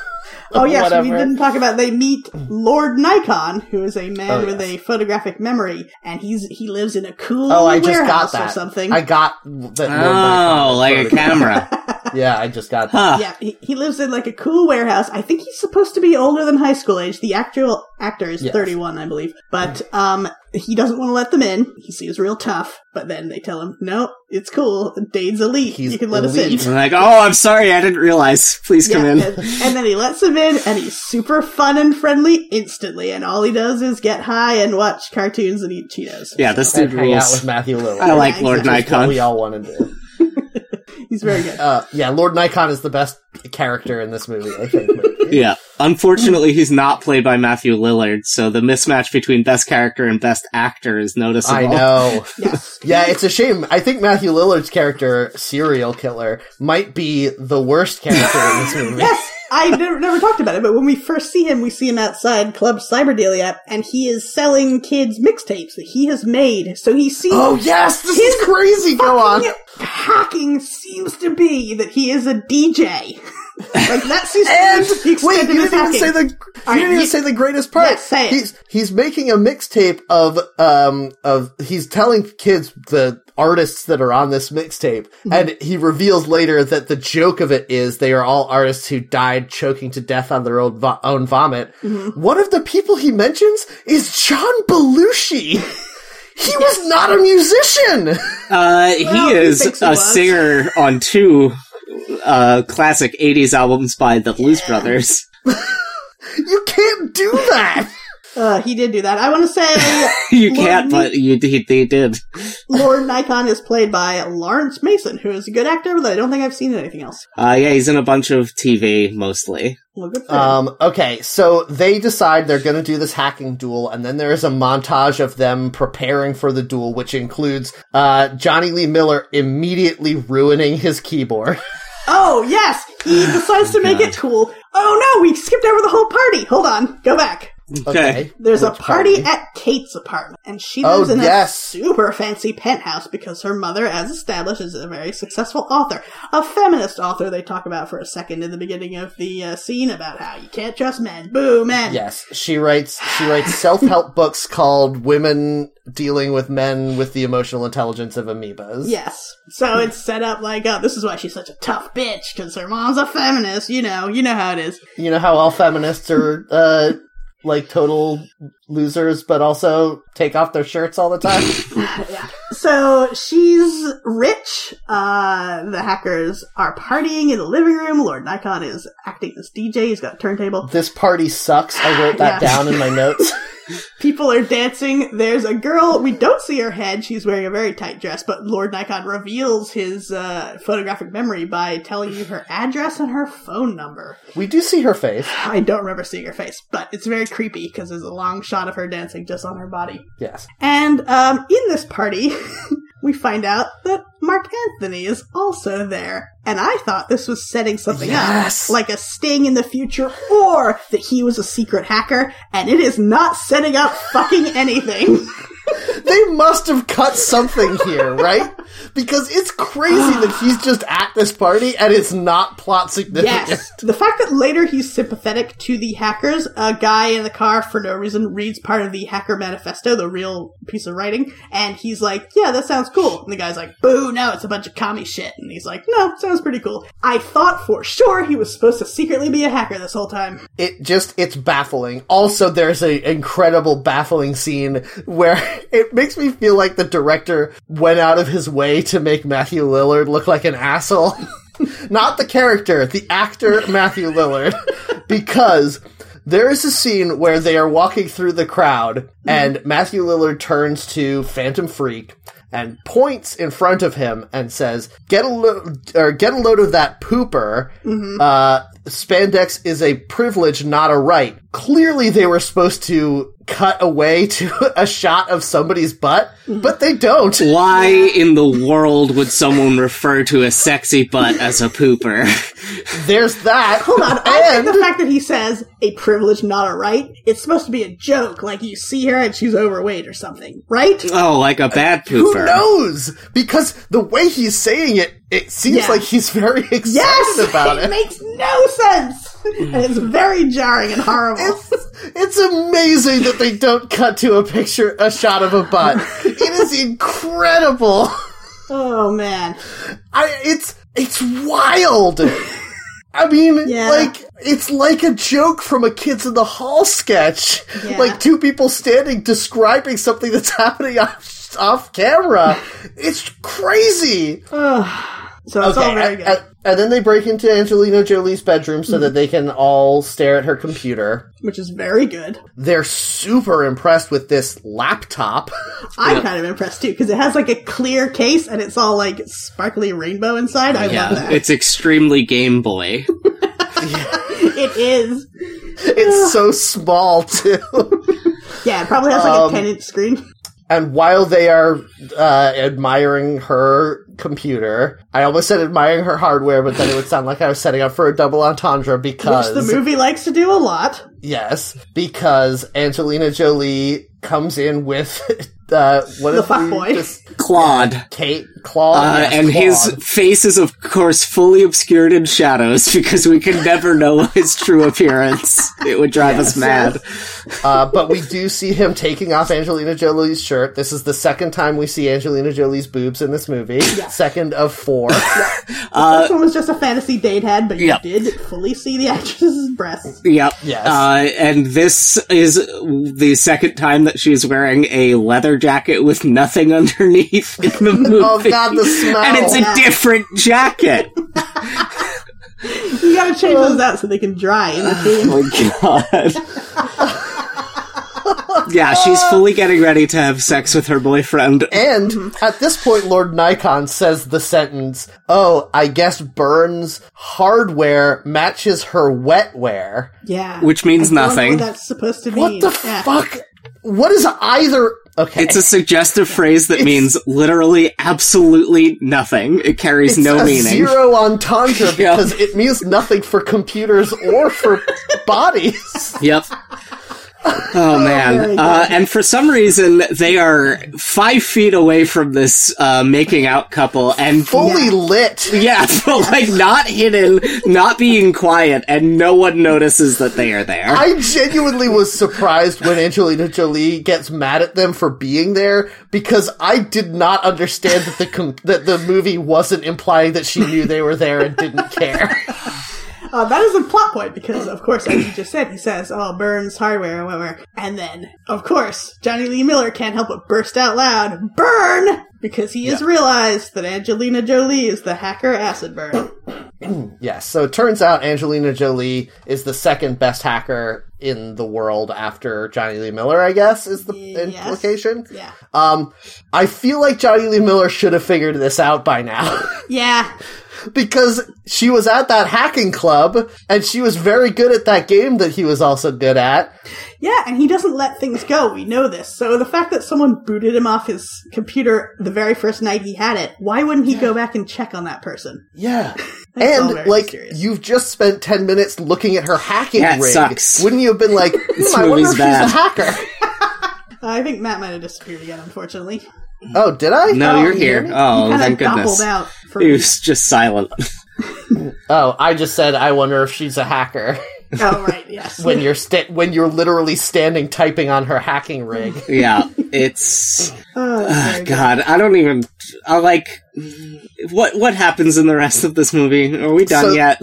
No, we're not even halfway through. Jesus Christ. I derailed by talking about the party, but we have to talk about what... Yes, wait, hold on. I just want to say one more thing about this scene, which is that then Angelina Jolie is angry for a moment, but then she is won over by their talk about computers. Yeah. She says, I want to triple the RAM, which means nothing. You cannot triple RAM because you have to multiply it by 2. And this is the point at which Claude gets cucked out of existence and is never seen again. Because he's a fuckboy, he says, oh, babe, are you going to be doing computer stuff all night? And she's like, no, just a minute. And then, of course, she's super excited about computers because it's her love. And then he's like, fine, I guess I'm just going to leave. And he puts his clothes back on and leaves. And by leave, he means leave this plane of existence. The movie. Exactly.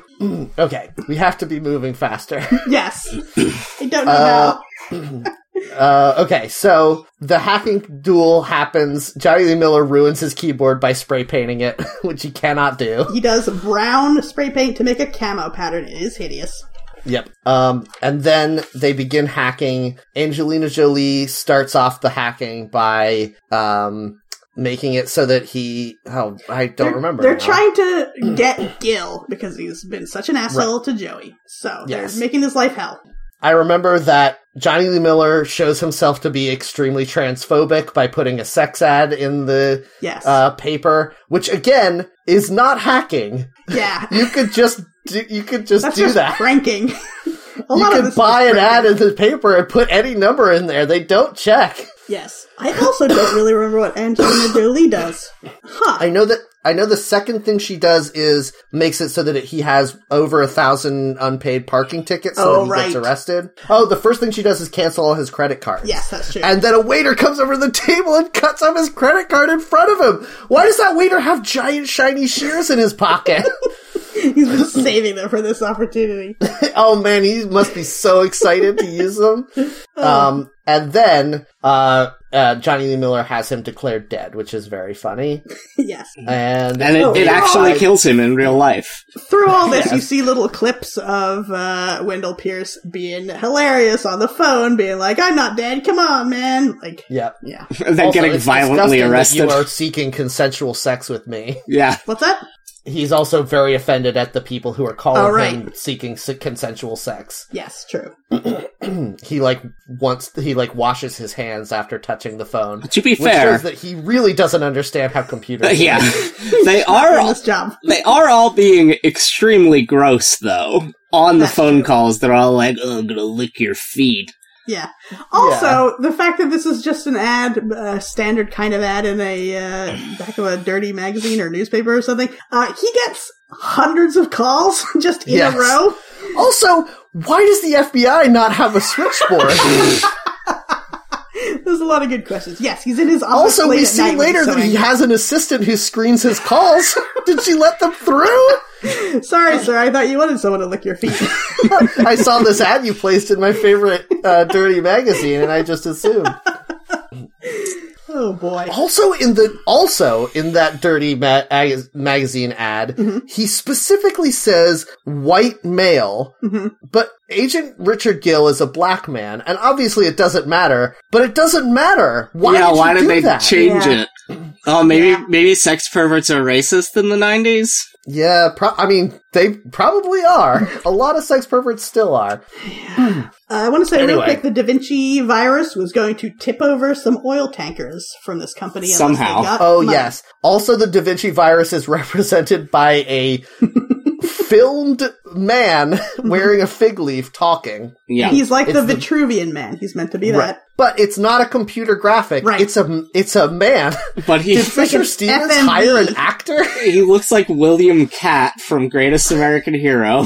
Hold on. I need to IMDb the actor that played the Da Vinci virus. That's very important. They have him speak English with just such a faint Italian accent that I wasn't sure what was going on at first. And then I realized that's what they were trying to do. Yeah, no, that's just Johnny Lee Miller's natural accent.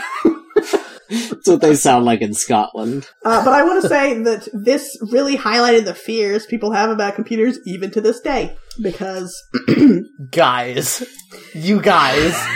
What? The actor that played the Da Vinci virus is named Enzo Jr. That's it? What? Is he like a cool DJ now or something? What in the world? This appears to also be a style of sneaker.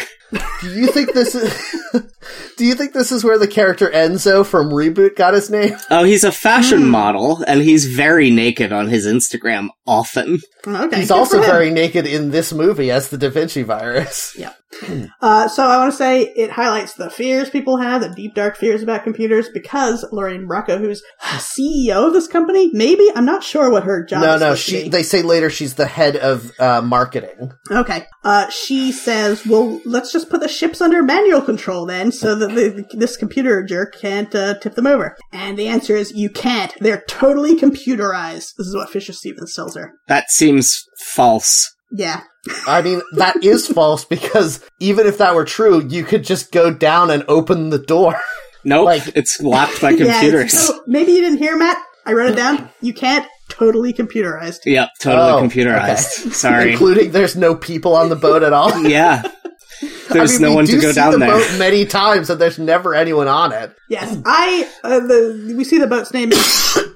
We see the boat's name is Mysia, and I thought, oh, is that important? But that's just a place in the Mediterranean, and that's probably the name of the real ship, and they didn't bother changing it. Yep, none of this is important. There are a lot of stock footage of an oil tanker, and then people implying that it's in danger, but the footage never shows it in danger. Yes, there's a couple computer renderings of how it would tip over, which is extremely fake looking. But during the period when it is tipping over, they never show it. Yes, true. That's too expensive, come on. So anyway, I really lost the plot. All my notes are all scrambled. Yeah, I forgot about this whole plot, so... They do a duel. It ends up a tie because the other three are assholes. To me, I like how incredibly unofficial it is at the end, where Fandom Freak just awards points to make it a tie. Yeah. And Kate's like, what the hell? And he's like, I don't know, he's just so good. Okay, I want to talk about this. So, at this point in the movie, we see the scoreboard. Why do they have a scoreboard? I don't know. And we see that each of them have done, Angelina Jolie has done 2 hacks that have been scored so far. And her score is 60.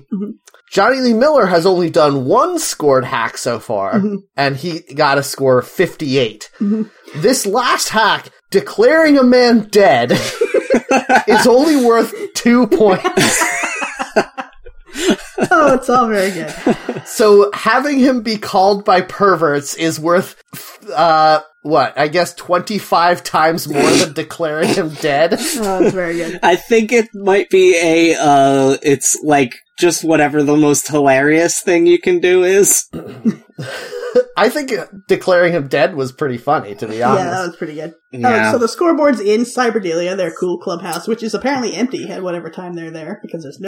Does Lord Nikon own Cyberdelia? I don't... He doesn't seem to go there, does he? Do we see him at Cyberdelia? Only in this scene. Oh, okay. But we've seen all of the other ones go there as visitors, and now they can get in without anyone else there, which makes me think that Nikon must have let them in. Maybe he's like a hacker or millionaire because he stole enough money. I don't know. Yeah, but when they were doing their hacking, they were working from a shelf that a payphone has below it in a little payphone kiosk in Chinatown.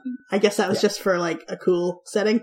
Also, so that they couldn't be traced like Joey was. Yeah. Remember Joey? He got arrested in a shower. The police have no authority in Chinatown. It's run by the Chinese government. Forget it, Jake. It's Chinatown. Exactly. That's a legally binding statute. Yeah. Forget hacking, Jake. It's Chinatown. Jesus, what a bad movie. Yeah, I thought you loved it, Jeff. So Joey goes out on parole, and while he's on parole, he goes to a public park to hand off the disc to Phantom Freak.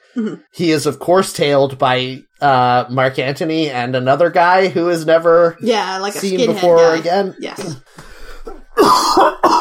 Oh, Matt's dying. He's killing you. Rest in peace, guys. Matt. I don't know why, but my throat is like so dry and I cannot speak. It's because we've been talking about hackers for 2 hours.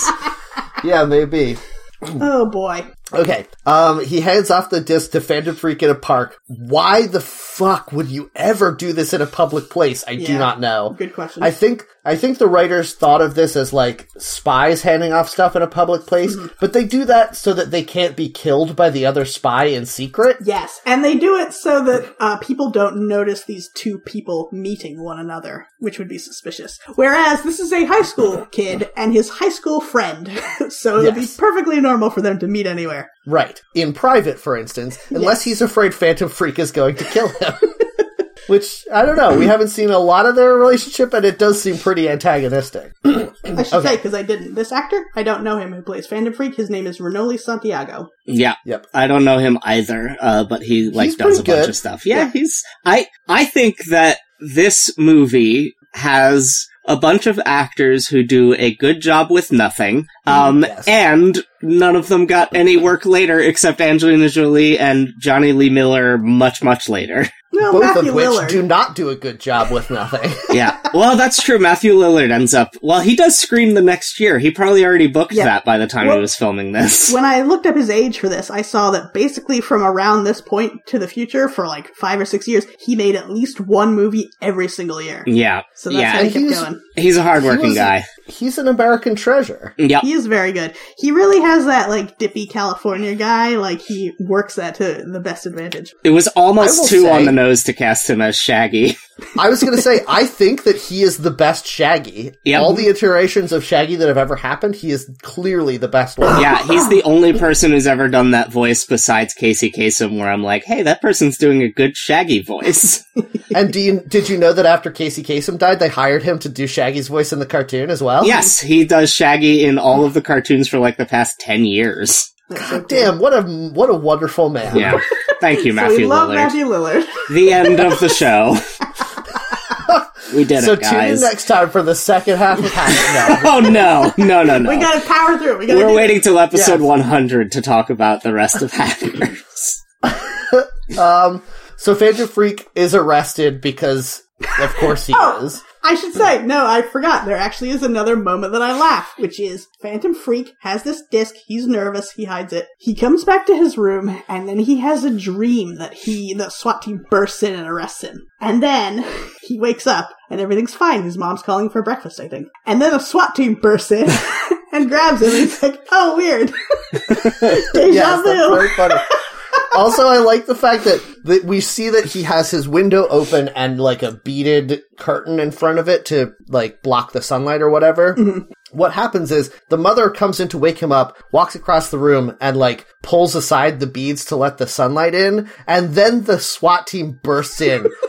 Were they standing outside all night waiting? Like, This is the thing. From the earlier when Joey gets caught in the shower, this SWAT team loves to wait for the exact perfect moment. Yeah, they're a bunch of Until He perverts. finishes shampooing his hair to grab him, and they waited until Phantom Freak wakes up to grab him. yes, There's also oh man, I forgot to point out earlier, when he's in the shower, he's listening to a song on his headphones in the shower, Yes. which, how does that work? I don't know. Well, he has the headphones in a little plastic bag, we see. But the bag is only around one of the earpieces. Yeah, it's not well thought out, but... But then after he sings the song, he spends a long time pretending to do a crowd cheering for him. yes, that was very irritating. Somebody really liked that and thought he did a good job. But also, if there's no one else there, why would you... you could just imagine the crowd. You don't have to make the sound. No, he needs it. I want to also say about Phantom Freak, as the SWAT team grabs him, his mother comes in and starts yelling at him in Spanish, and he says, alright, fine, take me to jail. I thought that Also- was pretty funny. Also, I think it is very significant that we only ever see one scene of a teen actually being in jail and being harassed, and it is the teen that is a person of color. Yes. And that made me very uncomfortable. And gay-coded. I will die on that hill because one of the first scenes we see him in, he's wearing a t-shirt with a kitten and a rose on it. I'm like, yeah, that's... It was the he's supposed to be a gay 90s. character. I I don't agree believe with you, Louisa, except for the scene where Matthew Lillard points out that pooper. We don't see that pooper. Yeah, that could be a man or that's a an woman. ungendered Maybe Matthew pooper. Lillard is gay too? That would make a lot of sense, actually. It's an ungendered pooper. I hate this. It's not. Maybe ever. he just respects a good pooper regardless. It's not a sexual thing. He doesn't care what's on the other side of the body from the pooper. He just likes the pooper itself. I hate this. Yeah, I hate it too, but Oh boy. you know, gotta get those podcast dollars. So Phantom Freak calls Kate and says he hacks the phone in the prison, in a way that I don't think would work. You kind of touched on this, but Joey is, like, gotten with evidence from a company, apparently, that he's done something extremely illegal.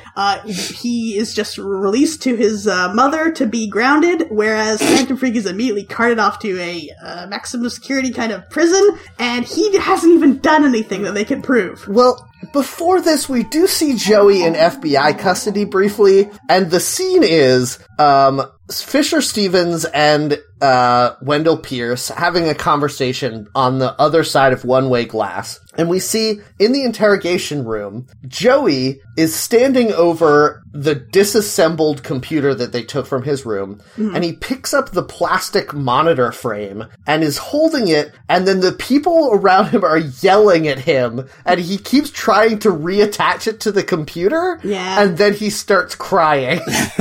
Yeah, he What loved are that they computer. doing See, in there? Matt, Good you don't movie. get it. He's a hacker, and he loves his computer. But why are they yelling at him to do that? No, I get it.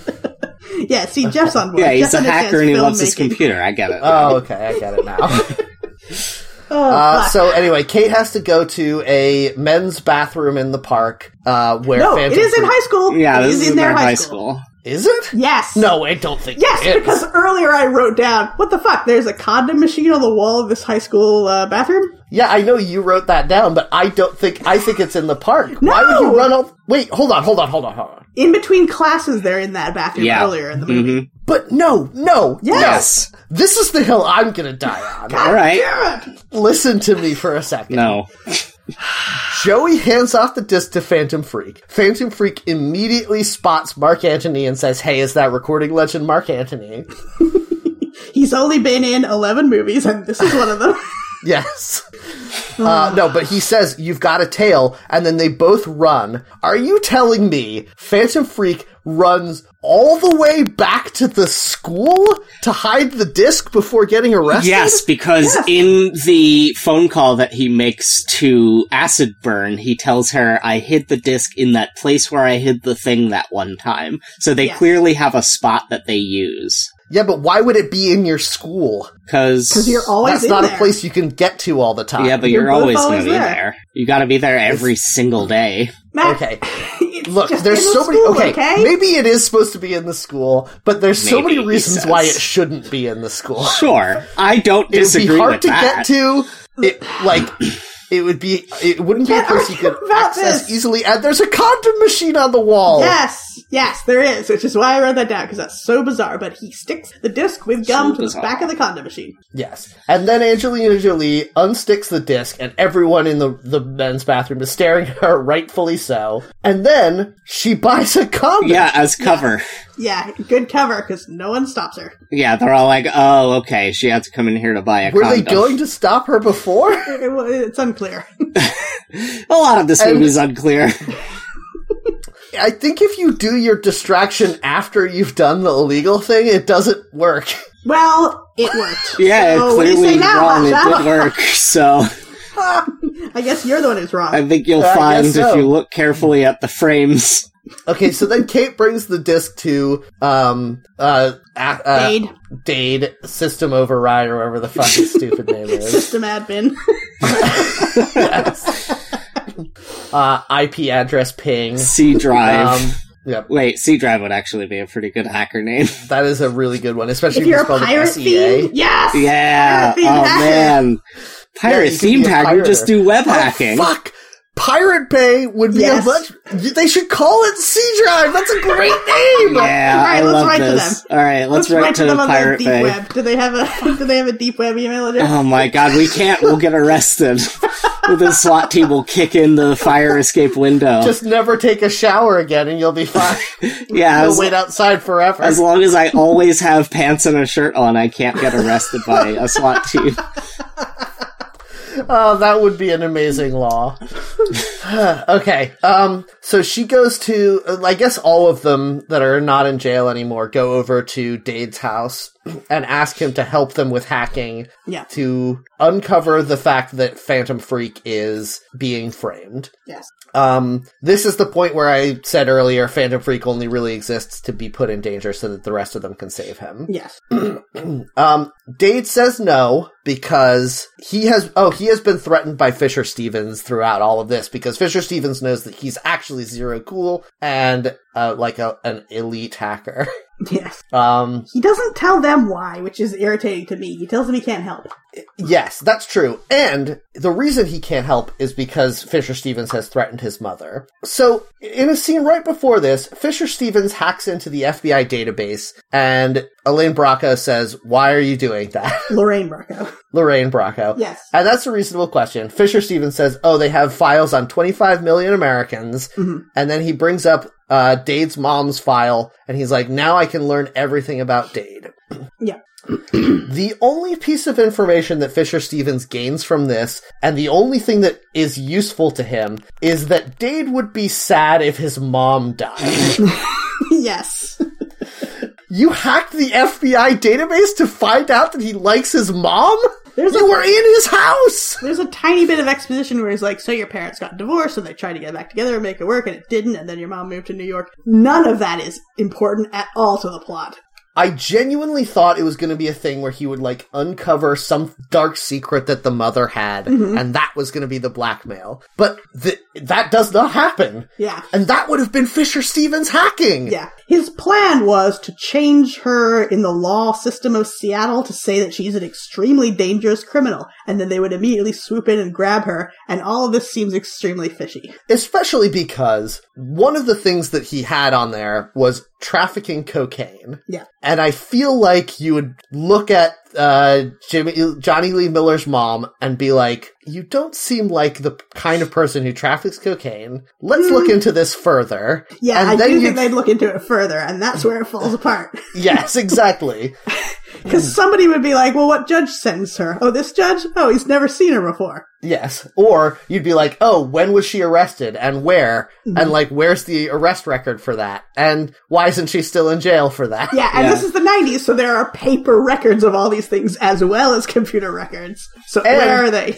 The main thing that she's supposedly going to get arrested for is violating parole. Then you'd be like, let's talk to her parole officer. Yeah. Oh, she doesn't have a parole officer because she wasn't ever on parole? That seems odd. Or she has a parole officer, and the parole officer is like, this person was not on my caseload 2 hours ago, and I've never heard of them or met them before. Yeah. Or they talk to the parole officer, and it's Fisher Stevens in a wig. He's using that voice thing from Ferris Bueller's Day Off. Yes. Okay. So anyway, so they bring the disc to Dade. Dade says he can't help them because, he doesn't say why, but it is because he's afraid for his mom. Yeah. And then she says, can you copy it? Yeah. Yes. Then they ask, could you at least copy it? If Dade is worried about getting in trouble for having this disc, why does it matter the level to which he has it? Yeah. And anyone can copy a floppy disk. Yeah, these elite hackers can't do that, including Kate, who must have the money to buy the extra discs or whatever it would take.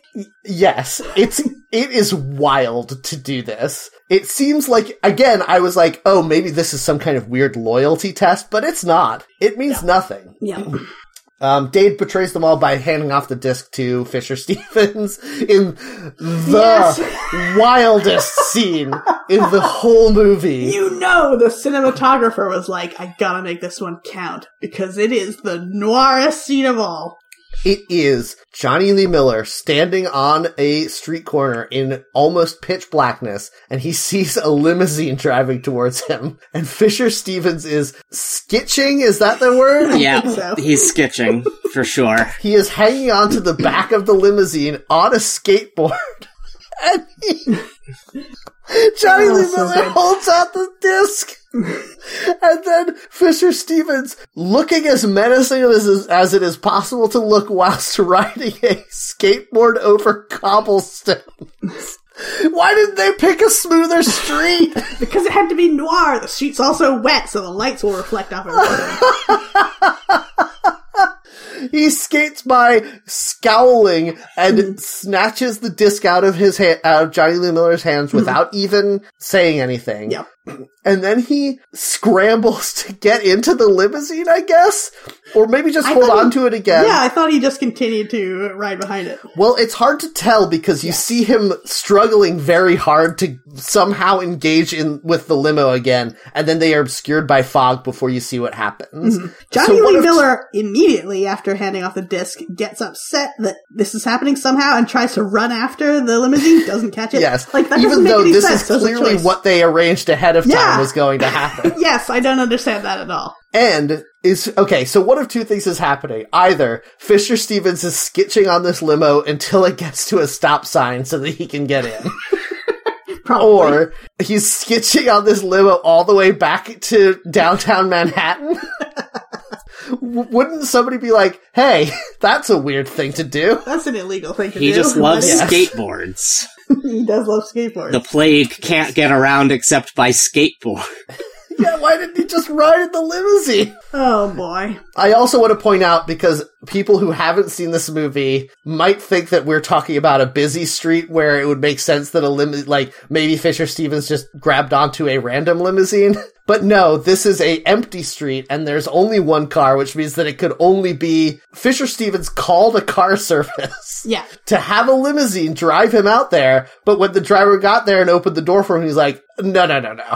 You do not understand. I will not be getting into this limousine, sir. I am the plague. I feel like we didn't talk about the plot catalyst enough, which is that Fisher Stevens and Lorraine Bracco are having an affair. They are skimming the money from the company. They're doing the salami slicing, and they are using this virus. Yeah, they're doing the old salami slicing, all right. Am I right? Oh, God, what's happening? That's no good.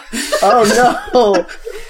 They are using the cover of this fake virus to blame hackers for how money is going to be stolen. They are actually going to steal it. Yes, so the virus is threatening to capsize these oil tankers, but the virus was actually created by Fisher Stevens so that he could have an excuse for arresting all of the hackers who had the evidence that he was stealing money. Yes. Okay. So we then find out that Dade did make a copy of the disc, and all of the hackers are going to try to figure out what's on the disc so that they can expose Fisher Stevens as being a bad guy. Yeah. They go to a house. I don't know for sure whose house that's supposed to be, but they're all hanging around and taking turns using a single laptop. Mm-hmm. Even though most of them own laptops. Fucking around, throwing Why didn't the rest of them bring their laptops to this? Yeah. And it takes days. We see the sun go up and down multiple times. Somebody could have gone home and gotten their laptop. But we see Dade is ingeniously piecing together the missing code because it's only half a file, while everyone else is doing dumb bullshit in the background. Yeah. Including looking at printed out paper of the code as if that would help in some way. In case you're gonna suddenly beautiful mind your way into figuring this out. Yes. Maybe I'm a computer, it seems to be what they're saying. In a way, the human mind is the greatest computer of all. I've always said that. TED Talk. Very good. Yes, there's a montage of people just fucking around in the background while somebody, usually Dade, is working real hard. Yeah. So this is when Dade figures out that the real problem is this worm that Fisher Stevens wrote that salami slices all this money, and it is hiding behind this other virus. I believe Matthew Lillard says, a worm inside a virus, that's wild, man. It's nothing. It doesn't mean anything. It's a completely, utterly meaningless phrase. Yes. Also, at one point, Johnny Lee Miller says, it's not a virus, it's a worm. Yeah. Cool. A worm is a kind of virus. Yeah. Yes. And who cares? Yeah. Just maddening. I want to mention real quick. I need to point out something. Yes. And I skipped it earlier, but during the montage of them preparing for their hacker duel, after we see Johnny Lee Miller ruin his keyboard by spray painting it, the next scene is Angelina Jolie typing on her laptop. I don't know what she's preparing, but that's fine. She is wearing a see-through black shirt. Yep. Yeah. Why? She's alone! Yeah, because it's that kind of movie. Well, being alone is like the best time to wear a see-through shirt, I would think. I guess so. I had to rewind it and be like, I must have misunderstood. This must be an opaque black shirt that my imagination projected in previous scenes. Just has nipples drawn on it. No, it is. It's ironic. It's cool hacker wear. Jeff, I guarantee if you started selling on Etsy t-shirts that had nipples drawn on them, people would buy them. Jesus. Yeah, you're probably right. That's the worst part. Yep. There was a great scene where the Plague grandstands to Dade about how they're both hackers and Dade can't change the way he is, but the Plague is a better hacker, so he better just go ahead and do what the Plague wants. And yes, he says, we are samurai, we are the keyboard cowboys, and everyone else is just cows. Yes. This scene seems to have no purpose, because what is Fisher Stevens trying to get Johnny to do at this point? Yeah, good question. Why does he care? Yes. Anyway, so then I guess Angelina Jolie and Johnny Lee Miller decide to enlist they say that they can't win because it would take too long to hack. Yes, this is important, yes. And so they need to enlist an army. Well, they say, first of all, they're like, no, it'd take like 10 minutes, that's way too long. And then each of the other hackers joins in to say, well, if I helped, it would only take 7 minutes. Well, I bet we could do it in 6 with me. Yeah. So name they all that come tune, together. I guess. So the 4 of them work together in a way that I think we were supposed to be in suspense of whether these good friends who've been working together the whole movie would work together. Yeah. But they still don't, even after that scene where they decide that they could do it if they all worked together, they then immediately decide that they couldn't do it even if they all worked together without help. Mm-hmm. And so they go to another hacker rave, a separate hacker rave. Yeah. At this point I wrote down, all subcultures are the same, question mark? Yes, it was important to note earlier in the movie, for entertainment, they watched part of a hacker show, which hacked into some late-night programming, and it was 2 young Asian American men who are apparently called Razor and Blade, and they are elite hackers, and they gave some hacker tips. Do you think that this is the same Razor from the Teenage Mutant Ninja Turtles movie before he gets turned into a wolf? Yes. Yeah. Okay. I don't remember that character, but it absolutely is him. Yes. Okay, so they go to this rave where Razor and Blade are on stage drinking? Yes. They don't seem to be performing in any way. I thought they were DJing, but I might have filled in some gaps with my brain. They were standing next to a DJ. Oh, okay. There was also a band. There was like a grunge band, but like cool. Yes. No, it wasn't a grunge band. It was a hip-hop band. Oh, was it? With a man, rap singing, wearing a baseball cap made of white fur. Oh, yes, because I wrote down Faith No More, question mark. They reminded me of Faith No More. Yeah. But, so I don't know what they were doing. Maybe they were emceeing and we just didn't see any of the times when they were, like, introducing bands or something. Yeah. Anyway, they get ushered off the stage for reasons that are never made clear. That is a band called Urban Dance Squad. Awesome. All right. I remember I Shazammed it last Jeff, night. put that song at the end of the episode. Yeah, maybe. Yeah, they give me very Body Count vibes. The, like, Ice-T's heavy metal band that he was in as a rapper. Yes, yes. I don't know them. All right. And then they get ushered off stage, Razor and Blade do, and so Johnny Lee Miller and Angelina Jolie are trying to chase them, and Johnny Lee Miller is, of course, rebuffed by the bouncers keeping people from climbing on the stage, to which Angelina Jolie is furious. Yeah. I don't know why. She's like, I could have had them, but you lost them. In what way did she have them? Yeah. And then in what way did she expect him to not lose them? Yes, good point. I think because he scared them away by coming towards them and they recognized him. No, they were being ushered off the stage before he got there. Okay. Anyway, so then they somehow still managed to get backstage. So, like, that scene and Angelina Jolie's ire were unimportant. Yes. And they meet Razor and Blade. Razor and Blade seem to dismiss them until they establish their eliteness, just like everyone else in this movie. And then eventually they say, you need an army, and we will help you put together an army. Yeah, and here, they ask what they can do to help, and Acid Burn says, use your best viruses to buy us some time. Whatever that means. We all know what that means. Yeah, it's totally normal. So then, we see another montage. God, there are a lot of fucking montages in this movie. We see another montage of serial killer and Lord Nikon climbing into a utilities van to steal a box of codes, a book of codes. I was completely unclear on what they were doing there. Is that what they were doing? It was a telephone utility van, and they were stealing the code so that they could build a machine that would tap into the phone lines of Grand Central Station is where they go. Oh, okay. Which I get. They build this machine, and then Matthew Lillard installs it under the desk of the FBI agent who is investigating them, under his assistant's desk. There's a very funny scene where we see Matthew Lillard's pooper. No, we cannot say that ever again. Sorry, we see his dumpy pumpkins. I did write down stunt butt ? But I don't think it is. I think it's his real butt. Definitely not. Yeah, probably not. He seems pretty shameless. No, we see his face in that same shot. It was a mask. You can't see both at the same time.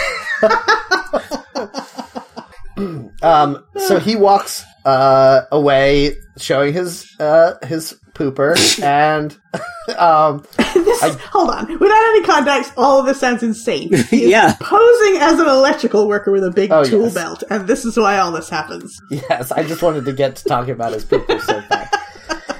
He is hiding. He is under the desk of this assistant, and there's a joke being made of she is uncomfortable that he is under her desk, which is understandable. Yeah, I would be uncomfortable if Matthew. She's still sitting at the desk with her chair pulled all the way in while he's there, and yet she's very uncomfortable. This seems insane.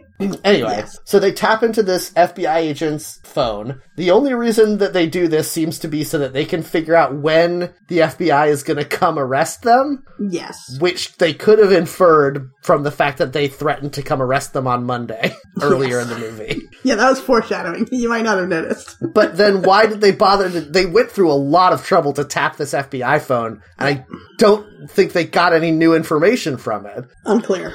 There's a little box with a blinking light. That's important. That's the phone tap. Yeah, I know. It's important. Yeah. Okay.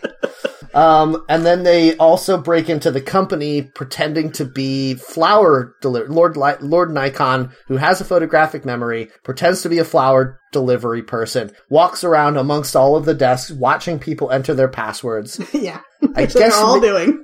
Maybe he got there very first thing in the morning so that he could see when people were logging in for the first time. I think that makes some kind of sense. No, stop trying to make it make sense. You can't do it.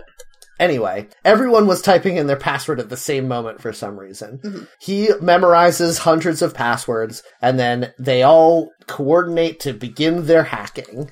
Yes, they're all in Grand Central Station. All the hackers and freaks of the world. Yes, all 4 of them are in Grand Central Station, supposedly hacking. And that's when they begin dumping all of their best viruses onto the computer, while they are trying to steal the garbage file. And Fisher Stevens is like, no, I'm going to stop you. And so he is counter-hacking them, I guess. Yeah, as fast as he can. And he's doing good. He somehow is using the Da Vinci virus to stop them. Yes. Because it keeps cutting to the face of the man who is the Da Vinci virus talking. Yes. That was so wild. They bothered to put that in the movie. Yes. Oh, boy. I don't know why the Da Vinci virus would be good at stopping other viruses, but fine, I guess.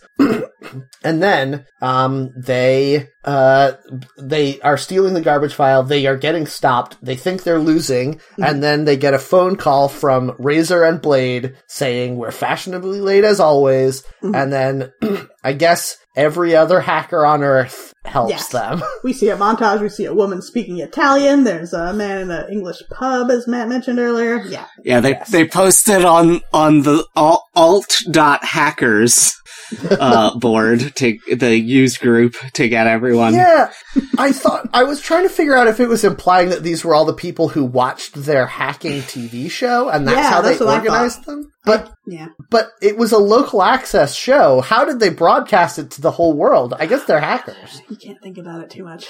They're hackers, so maybe they hacked it. Yeah, they hacked it internationally. Their show must be fucking incredible to bother downloading it with the amount of time that would take in the 90s. Yes.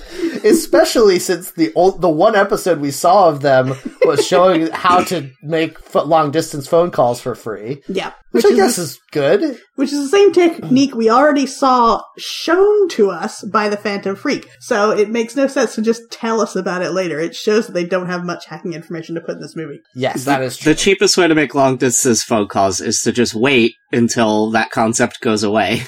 Yes, that's true. Because now calling outside of your area code does not cost any different.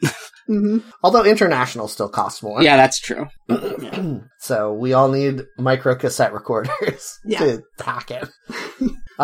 So they steal the garbage file while Fisher Stevens is dealing with all of these international hacking viruses. Yeah. And once they have the whole... Hold on. Important. Yep. Dade is working on it, our hero, of course. Mm-hmm. And then he has to stop and go do something else. I don't remember what, but they have... No, he gets hacked. Okay. He gets hacked back by Fisher Stevens. Counter hack. Yes. Because then they have to have Joey jump in on, I think, Serial Killer's computer for some reason. No, Joey is on his own computer. Serial Killer is not there, and that is very important. Okay. But at some point they tell Joey, you're going to have to do it. And he's like, yeah, because you're closest, they say. Okay. As if proximity means anything in a computer? I thought he was the closest to hacking it, was the thing. But then were they all trying to hack it and he was the closest to succeeding? Because if so, then... there was a leaderboard of hacking close to But then some or all of them were uploading viruses. Were they also hacking it at the same time? I thought our heroes were hacking and the randos we see around the world were doing viruses. But we see that most of the viruses have the font that Acid Burn uses on her viruses. She shared it so that there would be a common style guide for the viruses, okay? Okay. Meanwhile, Penn Jillette also is hacking it, and he figures out that they are calling from Grand Central Station. Mm-hmm. So the police go there, and they find a bunch of walkie-talkies taped to the phones. Yep. So pretty the idea... good. Huh? It's pretty good. Yeah, I guess the idea is that the other end of those walkie-talkies are connected to their laptops and sending sound to the phones to hack it? I guess so. You talk into the walkie-talkie and you are telling the phone technology what you want to do. Yeah. You have to start with your call number, though. Yes. This is, the Bandit. Oh, I guess they do have code names. Yeah, they do. Yeah, codenames like Smokey and the Bandit. Yeah, you got Smokey on your tail. Okay, so Smokey comes to Grand Central Station and arrests some walkie-talkies. Yeah. And then... so mad! That's our fun moment as the audience. He's so angry. We're like, oh man, they hacked it. Yep. They hacked it so good. Somehow, from that, they figure out where they actually are, which we, the audience, don't ever know. We are never told this. Yes.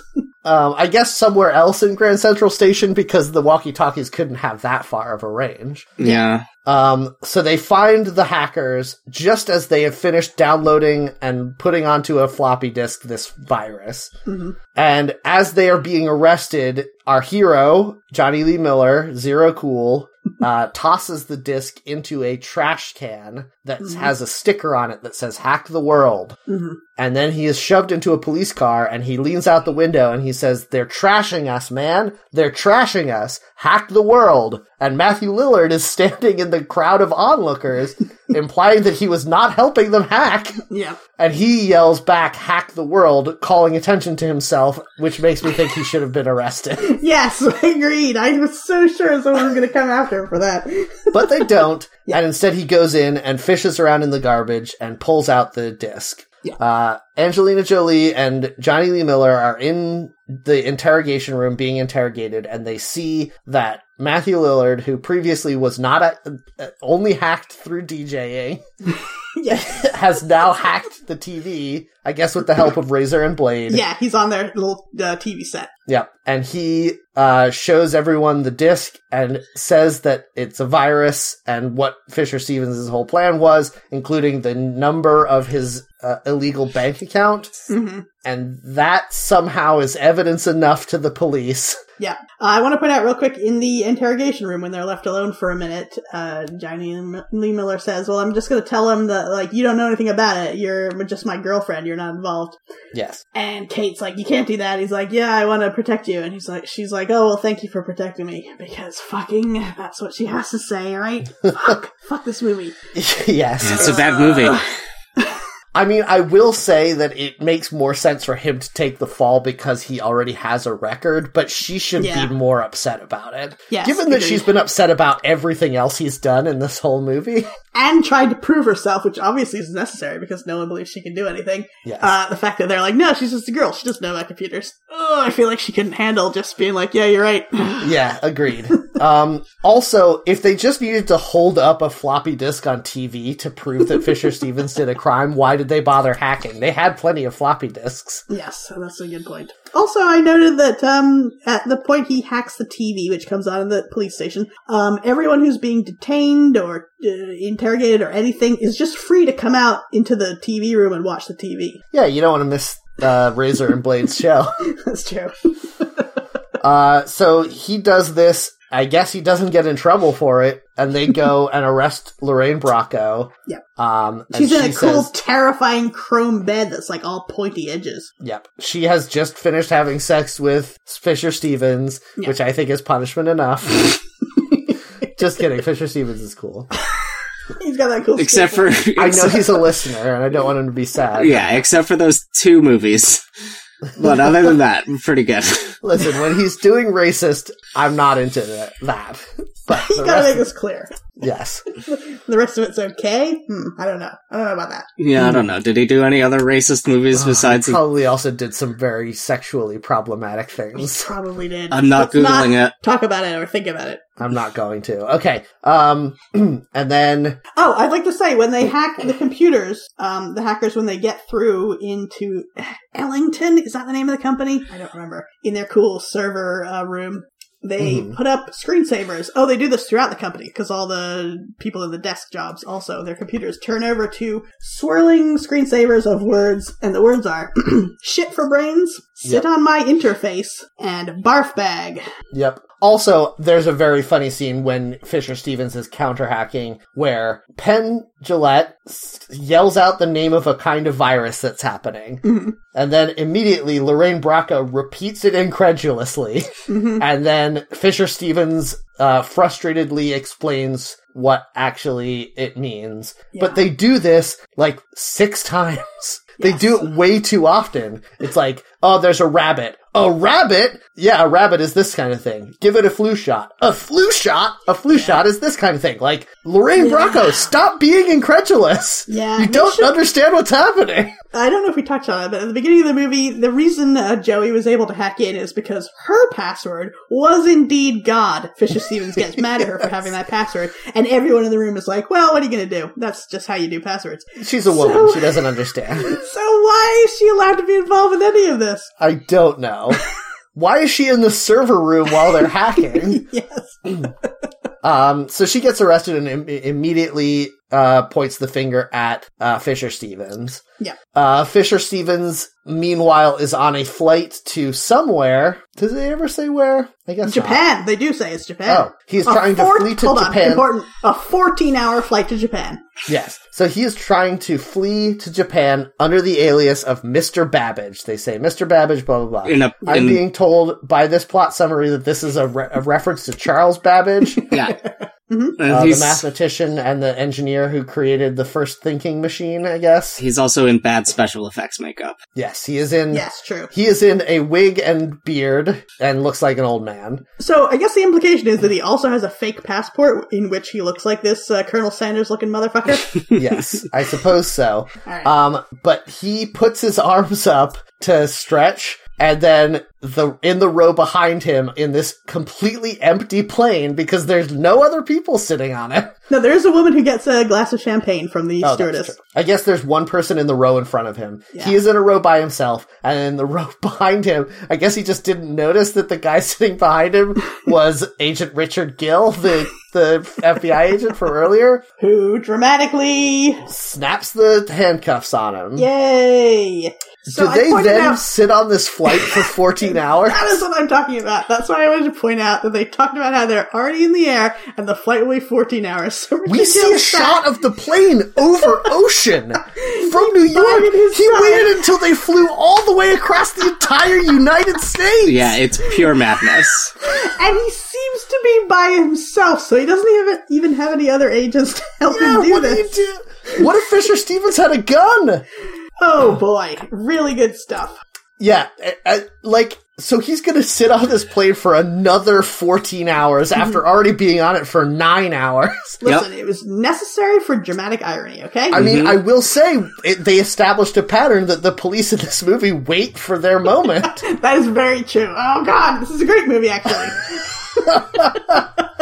And then we see Dade and Kate go on a date, which was the bet on their hacking duel earlier. Yeah. The stakes of the bet was a date, and they go on their date. I kind of wanted Johnny Lee Miller to be wearing a dress. Yeah, they talked earlier about how he said, if I win, you have to wear a dress on our date. And then later she says, if I win, you have to wear a dress. Which I feel like he should have then said, so you are agreeing to go on a date with me. Yeah, exactly. Because at first the stakes are, if I win, you have to do all of my hacking for me, which is a wild thing, but fine. And if I win, then we have to go on a date. And then later he says, you have to wear a dress. And then she says, okay, if I win, you have to wear a dress. So he's already won the first bet. He gets the date either way. Yeah, exactly. No, I feel like her thing about hacking for me, that made sense, because she said, none of the fun stuff. I want you to break copyrights on stuff I want and stuff like that. I'm like, yeah, that makes sense. And he has to wear a dress while doing it. That's the second part.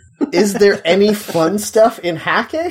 They seem to be having a lot of fun in this movie, so yes. But also, she then reveals in her locker the dress that she has picked out for him, which is a bra and leather underpants, which is in no way a dress. I thought that was a dream. There are so many times things happen and then people wake up. I don't remember if that one was real. No, that is definitely not a dream, and I'm very baffled by it, because it is the same clothes that Angelina Jolie is wearing in her dream, where she fantasizes about having sex with Johnny Lee Miller. Yes. Okay, but there is a part where they're walking and she's in a dress and the worst possible face of makeup anyone could wear.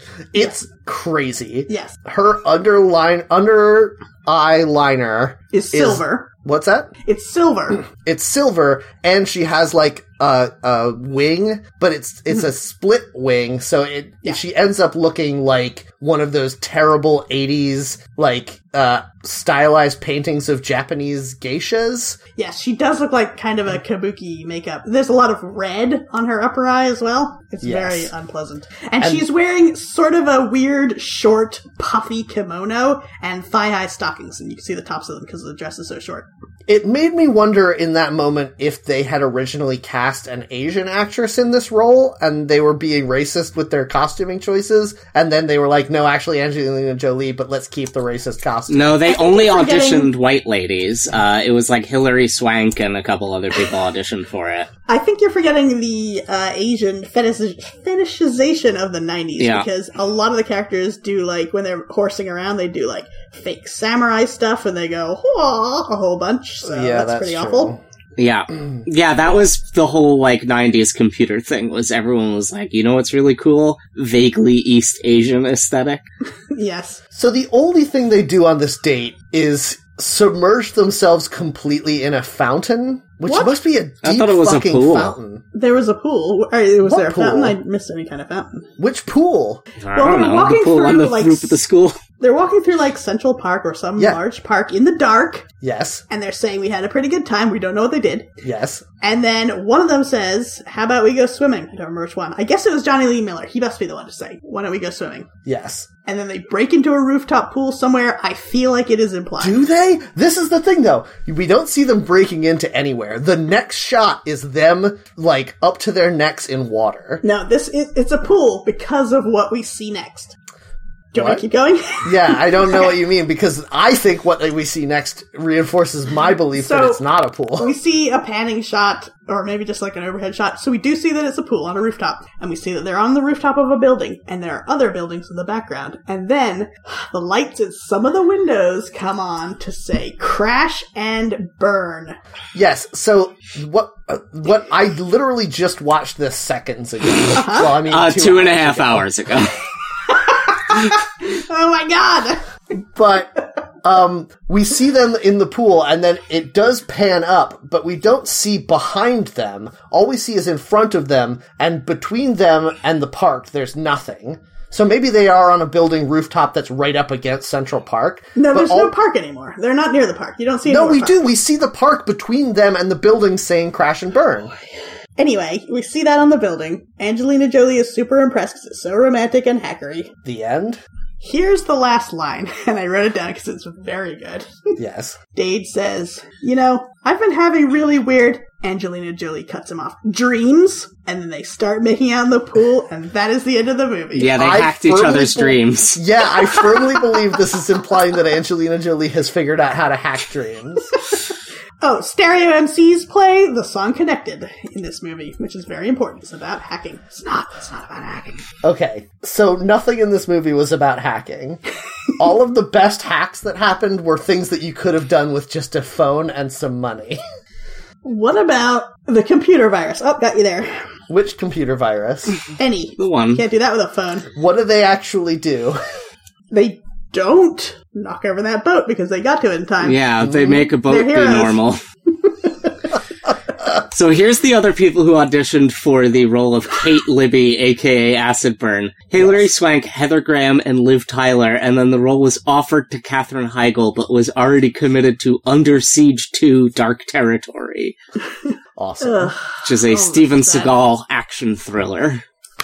Okay, so we've been doing this for so long. Yeah, let's end it. But Louisa really wanted to talk more about Mark Antony's character. Yes. Oh, not a whole lot, but he is a federal agent. He seems to know more about computers. He's a junior. He's just not in charge of any of the stuff he does. He seems just to be polite and normal. But then he shows up at this party. He seems to be maybe listening to them. Maybe he's into hacker stuff, we're not sure. And then he just sort of disappears from the movie after that. Yeah, the last scene we see him in is him tailing Joey after Joey gets out on parole, and he catches Phantom Freak getting the disc from Joey. And then I was like, oh, he's going to come back at the end of the movie and explain the crime to Gil so that Gil will go and arrest. No, he doesn't come back.